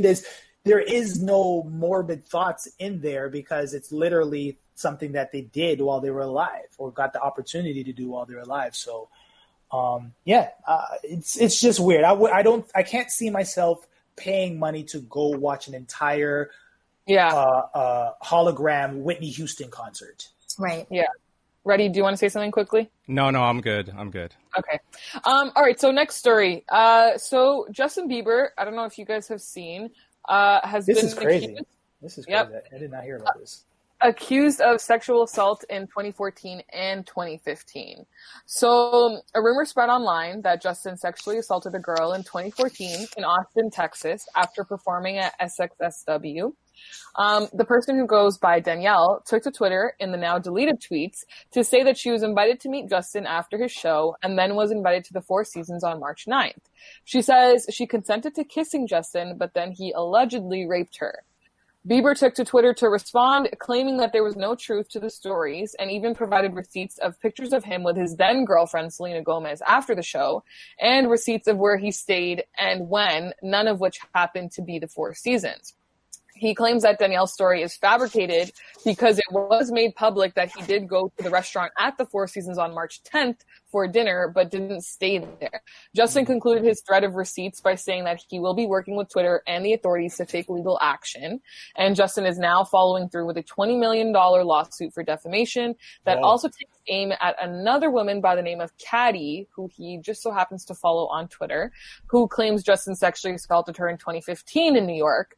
Caddy says that she was waiting outside Justin's hotel when she was approached by his bodyguard at the time, and then later invited up to Justin's room where he allegedly forced himself on her. So I want to know, considering he addressed it all kind of via Twitter and had all these receipts, he literally had receipts of the hotel, his alias name, all that stuff, and just screenshots of everything. Do you guys think it was smart of him to address these rumors the way that he did on Twitter with all those receipts? Jen, you first. Can you tell I had something to say? I was like, yeah. First of all, can I just ask, are you a Bieber fan, Jennifer? I am a Bieber fan. Good for you. Yay! Good for you. I put that disclaimer. Can I just say, because I feel like people crap on him unnecessarily, and I don't think people still actually respect how talented he is. And he's an easy target to make fun of. And as much of the problems he's had, he's a great artist. So I just wanted to ask you that because it's like the Nickelback thing. I don't get it sometimes, but okay. But I would never tell anybody how to manage their feelings, right? He is a celebrity. He does have a wider audience. And I think that him putting it out there for the world to see, he needed that. He needed to be able to prove his innocence, right? So I would never say that was right or wrong. I think that's what he needed to do. And I don't know what I'd do if I was in his position, right? Because that's a make or break you. That carries on with you. That's his name soiled forever and ever, you know? And I think that's huge. And I think there should be investigation. I think there should be consequences for things like this, right? Because it also takes away for those women who are sharing their truth, right? Yeah. So there has to be some sort of recourse, I feel. That's my opinion. Yeah. And my heart breaks for those individuals that are wrongly accused, because there are men who are accused that get locked up based on the word of, the people that say they were victimized when they weren't. So I really, I think there should be some sort of consequence. Investigation. Sorry, who? Ready, you. Well, you know what? Honestly, I don't know. Like, these cases, I don't know. Solitaire, I think you should go. Well, actually, Nina, what do you think, actually? I think that he had to address it the way that he did, because if he didn't say anything, it would look like he did it, or if he's saying he didn't do it. I don't know if what's true, what's not true, but if he didn't say anything, it would look like he was guilty of these alleged crimes or these alleged things. Would you think he's guilty if he didn't say anything, though, Nina? Yes and no. I guess for me, it's kind of a bias because, like, I was 13, 14, like, jumping up and down at his concerts and stuff when he was just around the same age. So, like, for me, it's like I but, like, listened to him as this little boy. Right. Like, I don't think of it like that. But at the same time, like Jen was saying, like, if these stories aren't true, that does make it a lot harder for other girls who have been in these positions by other celebrities or regular people to come forward and share their experiences, because then people are going to say, oh, well, remember that time when the girl said about Justin Bieber and it wasn't true? Well, yeah, but again, the Me Too movement was never going to be perfect, and it's still, I think it's done more good than bad for the few cases that we've had where the women weren't necessarily in the right. Like, I always go back to the Aziz Ansari thing, because to me that was the worst out of all of them. Mm-hmm. That was just a bad date. And this girl pretty much almost submarined the guy's career, right? So, those are the warts that I think any movement is going to have. And remember, I've said this before about the whole pendulum swing. It's going to swing a little back and forth before we get to a new equilibrium, where hopefully it'll be better for women, right? So this might be one of those bad swings in the wrong direction. So, Solitaire? I think that it's three sides to every story. And the same way I believe in the absolute right of women to be able to speak their truth, I'm glad that, there are women like yourself, Jen and Nina, who do acknowledge the fact that there are women out there, a minuscule amount of women out there who do report false claims of being abused or raped by a celebrity. I'm always hyper vigilant about pushing back on that narrative among my male friends, because I'm like, yeah, it happens, but in no way, shape, or form are you going to use that as a counter argument to the amount of men that physically, verbally, mentally, spiritually abuse women. So I don't want to hear that counter argument. I will acknowledge it as a fact that it happens. So that being said, I'm glad that he kept his receipts in terms of, really trying to clear his name. It shows that level of commitment to clearing his name kind of, I think, says something. But let the truth come out. I think that they're both entitled to their voices, but if it's found that they were manufacturing this story, there needs to be serious repercussions for that as well, possibly jail time to kind of deter that kind of stuff from happening more often. Mm-hmm. And that was kind of my next question, but I kind of want to get into this. So Apollo and I were speaking on this, and Apollo seems to think that this will set a precedent in false sexual assault cases to come.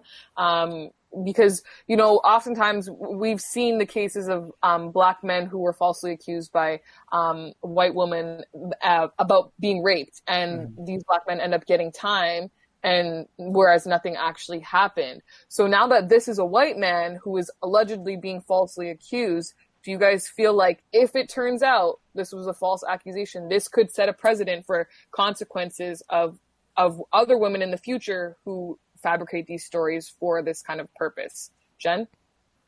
In the context of Black men, I think the system is too far behind. that it won't really have an impact. I think, however, the balances in the court system weighs justice, continue to do it the same way it's been doing it for years and whatever have you. And that's unfortunate.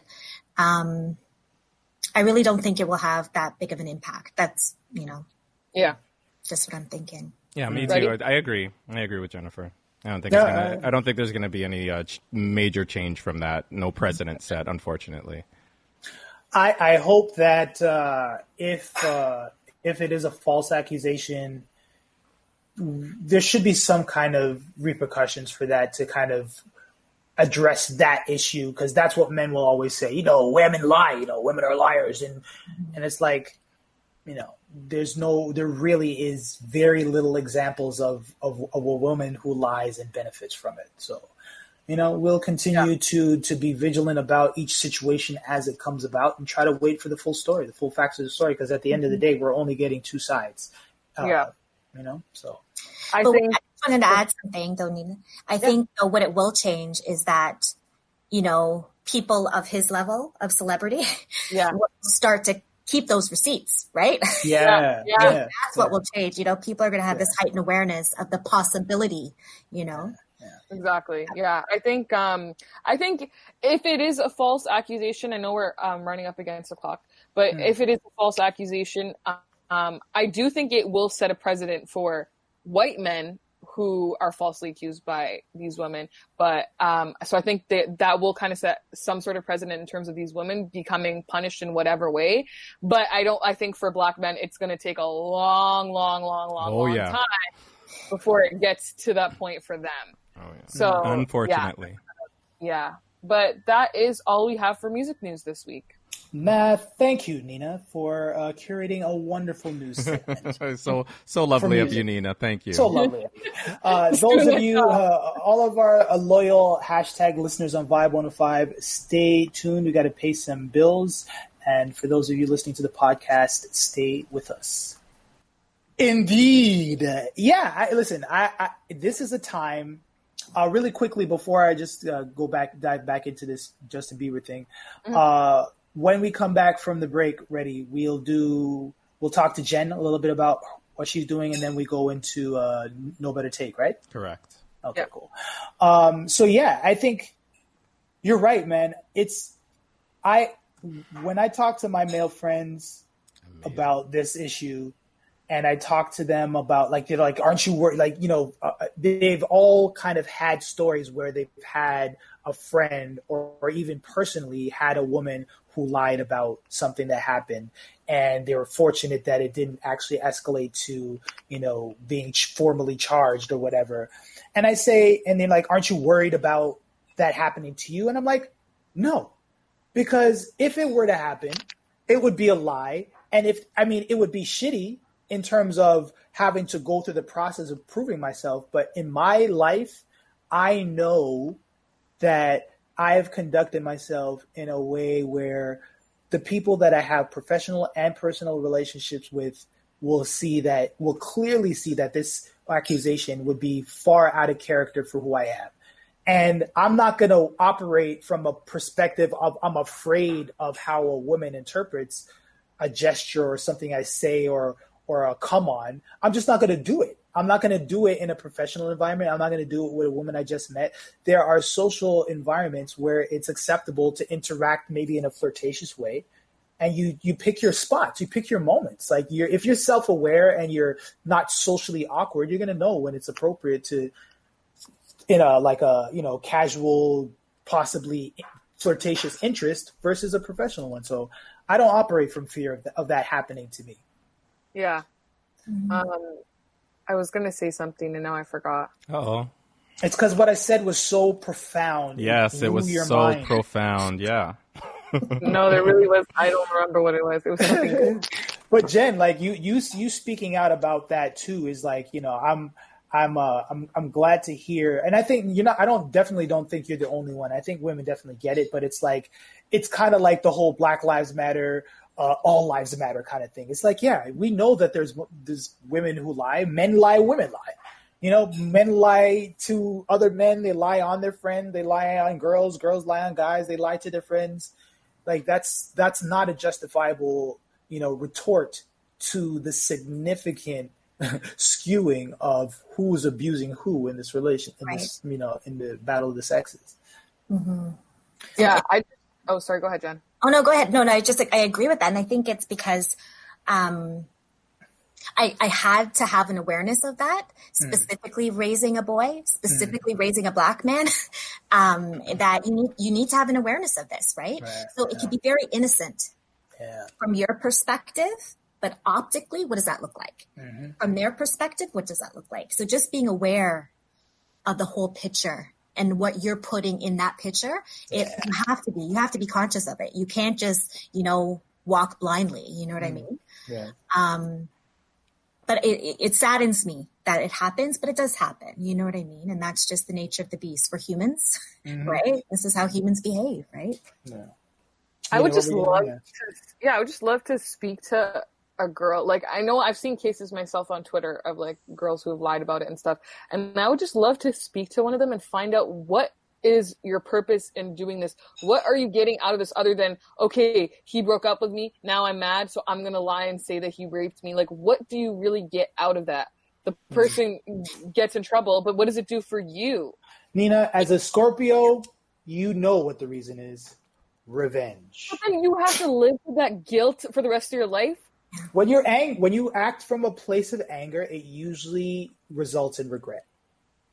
That's just the way that it is. And that's why coping with anger is there's literally people who have a career in helping people to cope with their anger so that they don't make bad judgments in the heat of, feeling like you've been slighted or whatever. That's what it is, man. It's just pure unfettered, revenge fantasies. I'm going to make this person pay. And there's probably a little bit of financial incentive there too. Jen, what were you going to say? I'm questioning what I'm going to say, but then I'm not. Okay, we're in the podcast anyway. Because, also too, I think that there's a piece, okay, there's people that are blatantly malicious, that are like, I'm coming for you. Mm-hmm. And then I think there are those people that are just unwell, right? Yeah. And so how they perceive the interaction isn't how the interaction went down. And they can't get over that piece. Yeah. So I think it's a mix. Some people just don't know any better. So they don't do any better. And I think that's also mental health, maybe. I'm not a mental health practitioner, but I think, that might have a layer to that. But I wouldn't say every case is malicious.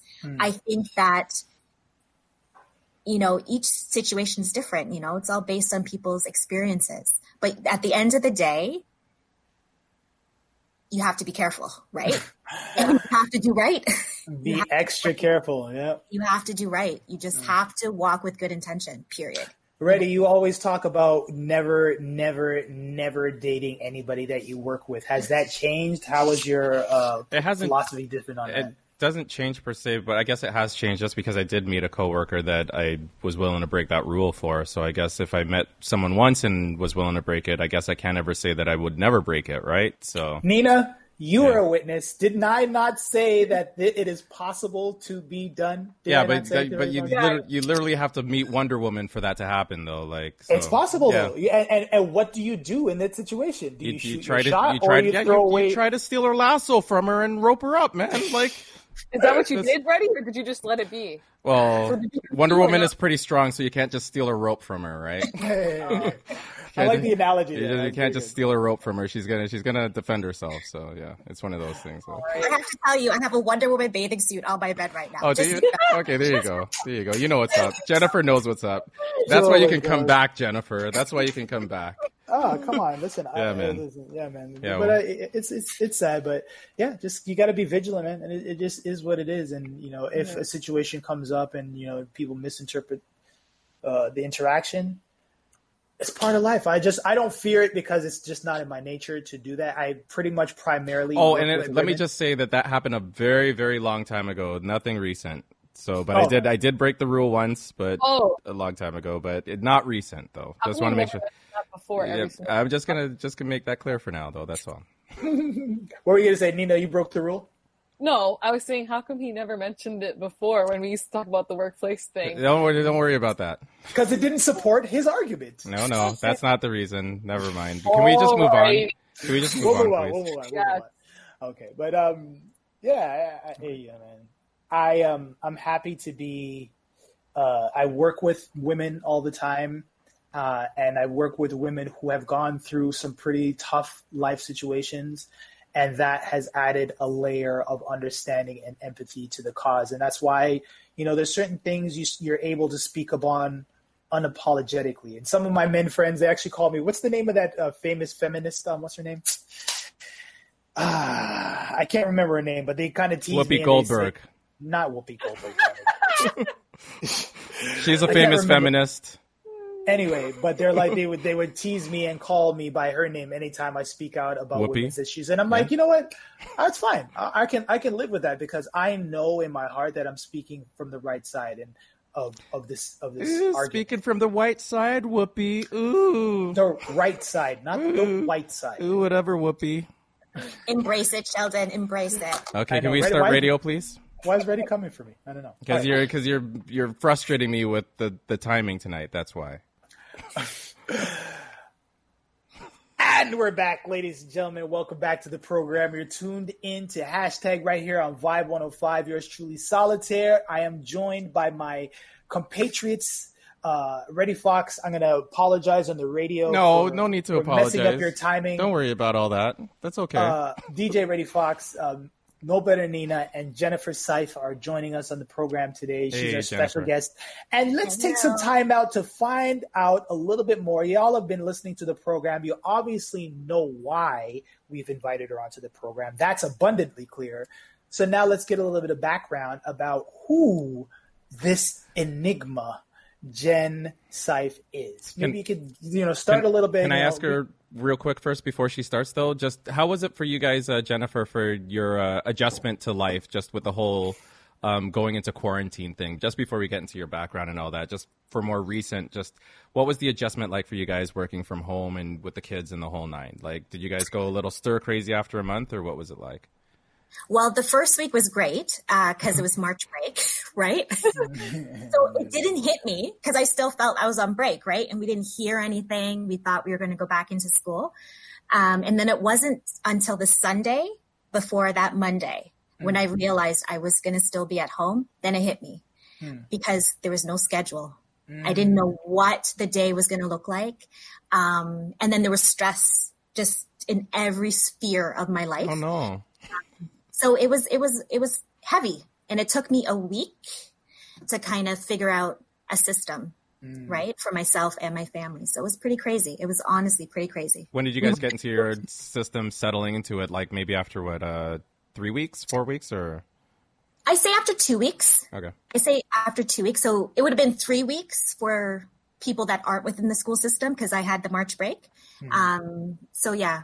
About 3 weeks, solid 3 weeks. And you guys are good now. You're humming. It's a well-oiled machine now there, right? Yeah. So this is the deal. Okay. So it's like you get a rhythm, right? So there's a rhythm, and then something throws off the rhythm, and then it goes down. And then you have to pick it back up and get a rhythm again, right? So it's up and down, right? So nothing's ever perfect. If I would never, if I said that, I would be lying. But you just get a rhythm that fits. Yeah. So right now, this week, we've been in rhythm, right? Next week, I'll have to wait till Monday. But, this week has been a good week, That's for good. the most part.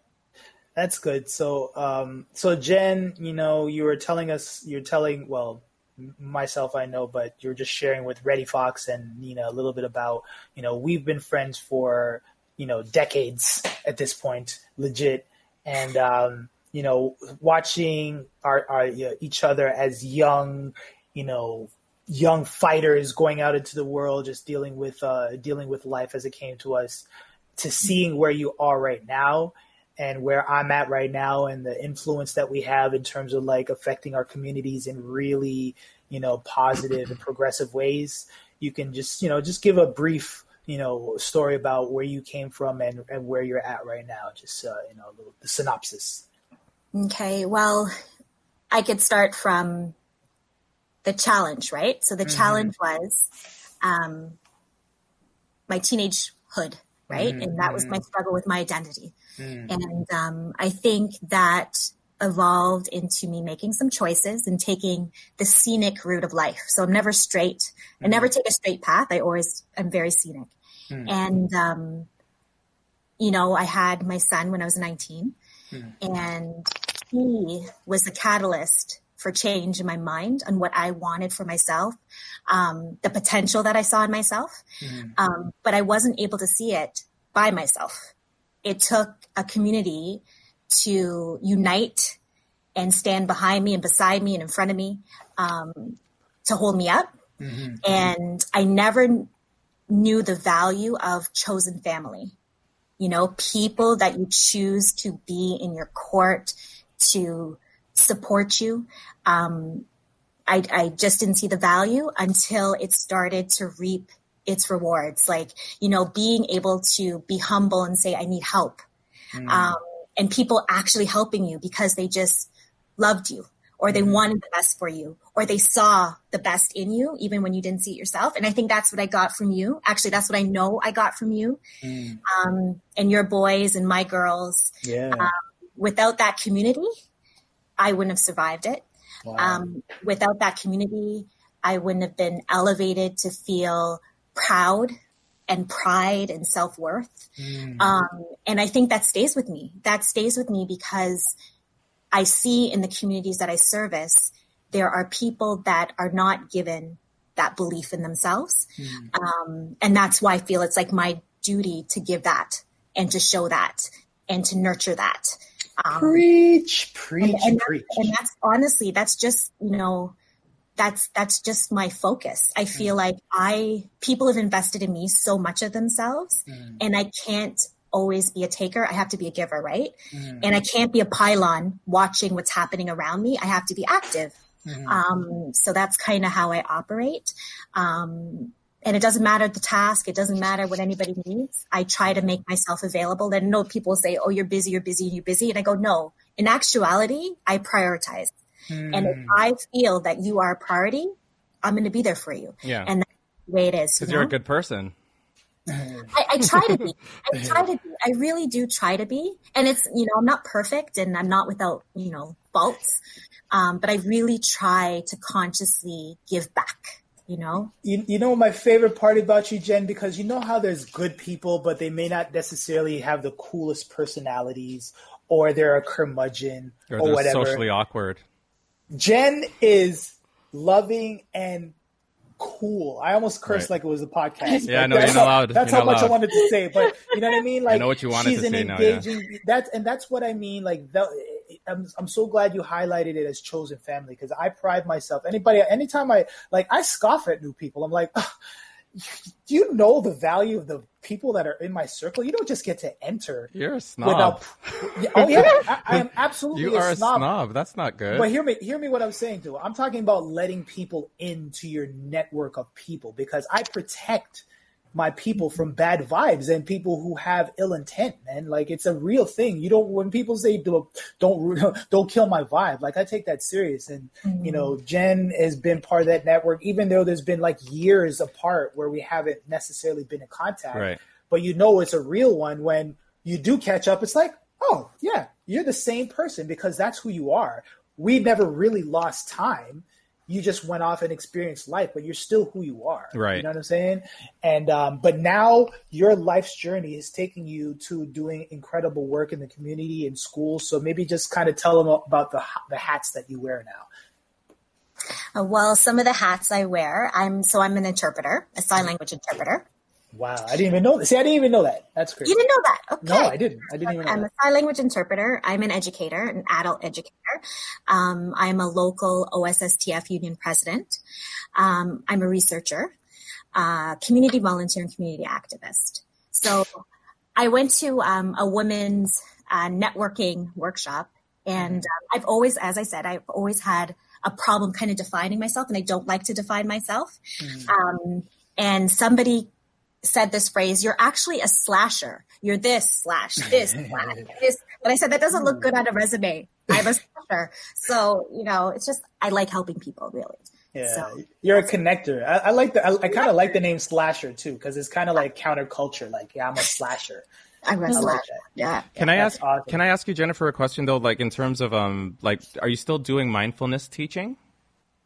I am, but I'm practicing more on myself. Okay. And actually working with others. So what I typically do, I work with youth. And one of the components is mindfulness, right? So just being present, being focused, knowing your goals, things like that. So I think it's something that I do just innately. And it's not structured where it was before. Okay. And I think it's because of the time, right? We need each other. So it's not like this downward teaching. It's, we got to do this together, be mindful together. Okay. How long have you been doing the English sign language interpreting? Because that seems like, of all the things, it's a visual thing to have to learn how to do, but you still need to learn a new language at the same time almost when you're learning it. So how long have you been doing that for? And 12 years. Oh, wow. Okay. Yeah. And it seems like it's a challenging thing to learn. What got you into it in the first place?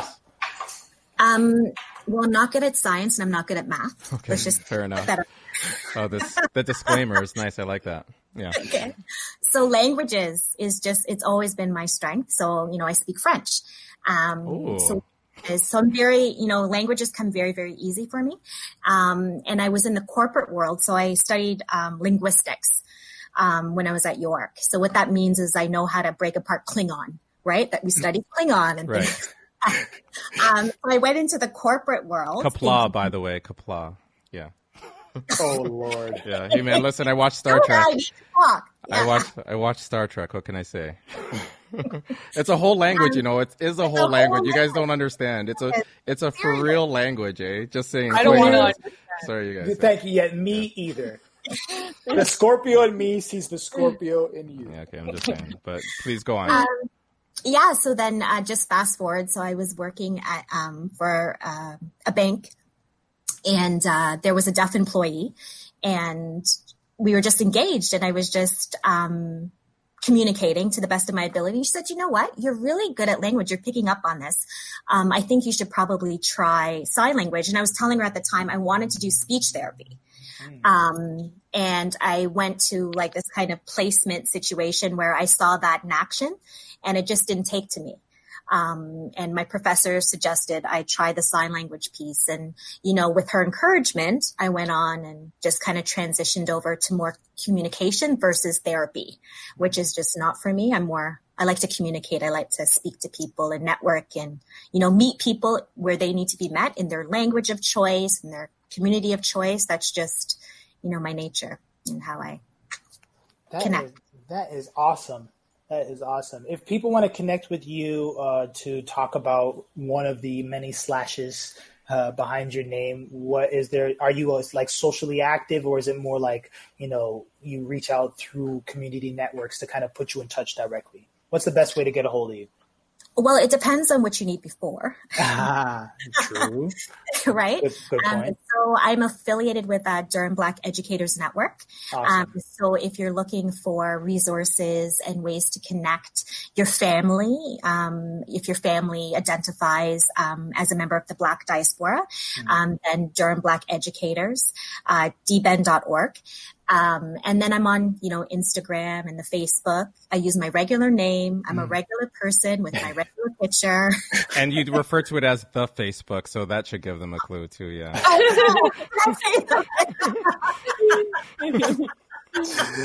Oh, don't. On the internet. Yes.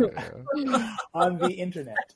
Yes. But yeah, Jen, awesome. We'll definitely tweet that out. And, you're a connector, and you even just recently, connected me with a really great organization that we're going to be looking forward to working with in the future. So, I mean, it is what it is, man. You're an amazing person. We're glad that you took the time to come on the show. We have one more segment. We're not ready to go yet, but just wrapping up this aspect. But we're going to throw it over to No Better Nina, who is the expert on relationships for today. Is she? Because she's been in a relationship for all of. Oh, that's right. That's right. So you are an expert now, aren't you, Nina? How long has this been going on now? Yesterday was actually our 6-month anniversary. Oh la la! There you go. Milestone. Congratulations. Yes. Thank you. Did you guys go eat at Milestone too? No. Oh no, their Milestones wouldn't be open, right? Yeah. We went to the beach. Okay. Yeah. Well, now it is over to you for No Better Take. Okay, so online I came across this interesting conversation. And basically it asked if you could be in a serious relationship with someone who has different political or religious beliefs. Mm-hmm. So one person's response was, I can't support my hubby if he wanted to vote for Trump. And religious, no. I can't be with someone who doesn't believe in God, period. My kids are not about to grow up confused. Another user says, nope, he has to believe that Jesus Christ is our Lord and Savior, or I'm out. Oh. Flanders. Flanders. Said, no, someone would have to convert, and I don't play about my God. So obviously insinuating that whoever they marry has to convert.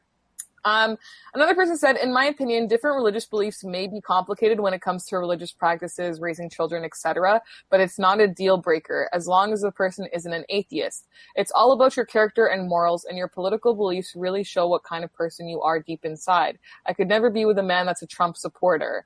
And then the last comment that I want to go off of is someone said, I don't care about politics. I have no religion either. Just don't try to impose your beliefs on me and we're good. That's kind of a whatless person, though. So, yeah, pretty much. Yeah, so I want to know, and I see that Jen has made a comment here. So how do you feel about dating someone with a different religion or political beliefs? So Jen, go ahead. I didn't realize that was going to be the jump off, but well, I'm married to somebody with a different religion. So I'm Christian and my husband's Muslim. My daughter self-identifies as Muslim. My son self-identifies as Christian. And we have always, my husband and I, it's just respect. It just comes down to respect.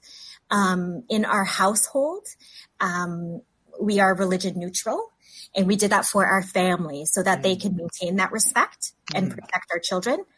And I really believe that at the core of everything, at every religion, it really is about your value system, right? And that's what we want our children to hold, the value system. And they need to be grounded in something, some sort of belief system, because you are not an island, right? There's a greater power amongst us. So whatever you view that to be, that's for you to decide, because I can't tell you what is important to you in terms of that. And it seemed to have worked. You know, every child's different. Every family's different. But between my husband and I, we're very conscious of the barriers that religion have imposed, especially for our daughter, because she's grown up in the Trump era, whereas my son did not. When he was at her age. So there's been a lot of hard conversation. There's been a lot of tears. You know, why does everyone hate me, mommy? You know, I can't go to the States, mommy. Why does Trump hate me? Traveling with the both of them, because they have very cultural names. So, you know, we had to devise a system. My husband goes through one line in the airport. I take her through another line in the airport just so she doesn't see him getting searched and things like that. So we've had to kind of bubble wrap her a little bit. But now, you know, she's 12. So there's no more bubble wrap. And it's just those conversations that we have to have. And they're not easy. But she knows mommy has her back. It doesn't matter that mommy, you know, doesn't go to the mosque. It doesn't matter that she knows mommy sneaks, you know, pork pizza once in a while. I was going to ask you about that. I was going to ask you about the pork. You know, so it's just about the respect, and we maintain this respect in the household, and that's it. That was going to be something out of curiosity that I was going to ask you. Like, so when it comes to going to church or the mosque, like, how do you guys navigate that within your family? Like, do you guys all go to one and the other, or whoever's comfortable with what goes to where they're? Well, my husband and I, we always said we're not going to impose the other religion. So you do what you're comfortable with, and we just both happen to be comfortable with supporting each other. So we go to the church together, and, you know, when opportunities present themselves for me to join them at the mosque, we do. A lot of times in recent years when they're celebrating Ramadan and Eid, they will go because I'm working, and then they will just spend the time, and it really helps them bond as well. But if there's something happening at school, my daughter's very, very fortunate in that she goes to a school where there's a lot of other children who are Muslim. So she has her own little community, whereas my husband grew up by himself in Sault Ste. Marie, being one of two families, which is a very different experience. So we support each other. So we do a lot of everything together. And it just lets the kids feel proud of who they are, you know, without thinking one's better than the other or whatever have you. Yeah. Reddy and Solly, so what do you guys feel on this? Would you seriously date someone with a different religious or political belief? Nope. Is that just preference, or what's your reasoning behind it? Basically? Just because those are just two things that are so important for how you guys go about conducting your lives, really, for that matter. And if it's going to be grading, if their religion doesn't jibe with mine, but I'm not a religious person per se. I'm more spiritual than I am religious, but it's too big of a factor in your lives for it to not be in sync in some way, shape, or form. So I would avoid it if I could. But then again, if Wonder Woman turns out to be Muslim, or whatever the religion is, it doesn't really matter per se. But the fact is, different religions, it's going to be tension of some sort one way or another, even with the best of intentions in terms of how you're going to choose to raise your kids, or even what your financial practices are, because religion plays a role in that as well. And that's also an important part of your relationship as well. Religion seeps its way into everything in your relationship. So it's just a big thing. I would avoid it if I could. Stolly? I don't think I think for the religion aspect, it depends on how devout you are. Because if you just grew up as a religion, like I know Muslims who grew up Muslim, but they're not necessarily practicing Muslim. So I think in religious aspect, I'm a lot more lenient because it really is more about values. Just like Jen said, like show me who you are and how you treat other people who society does not consider important. Show me how you treat the janitor. Show me how you treat the clerk at McDonald's. You know what I mean? Like those kind of small indications of who you are as a person and how you treat people are more important than your religion if you're not that devout. But the politics with the Trump supporter, I would definitely say that could be a pretty bad red flag for me. But that's the point of now supporting a racist for the most part. Yeah. Right? Wouldn't you think so?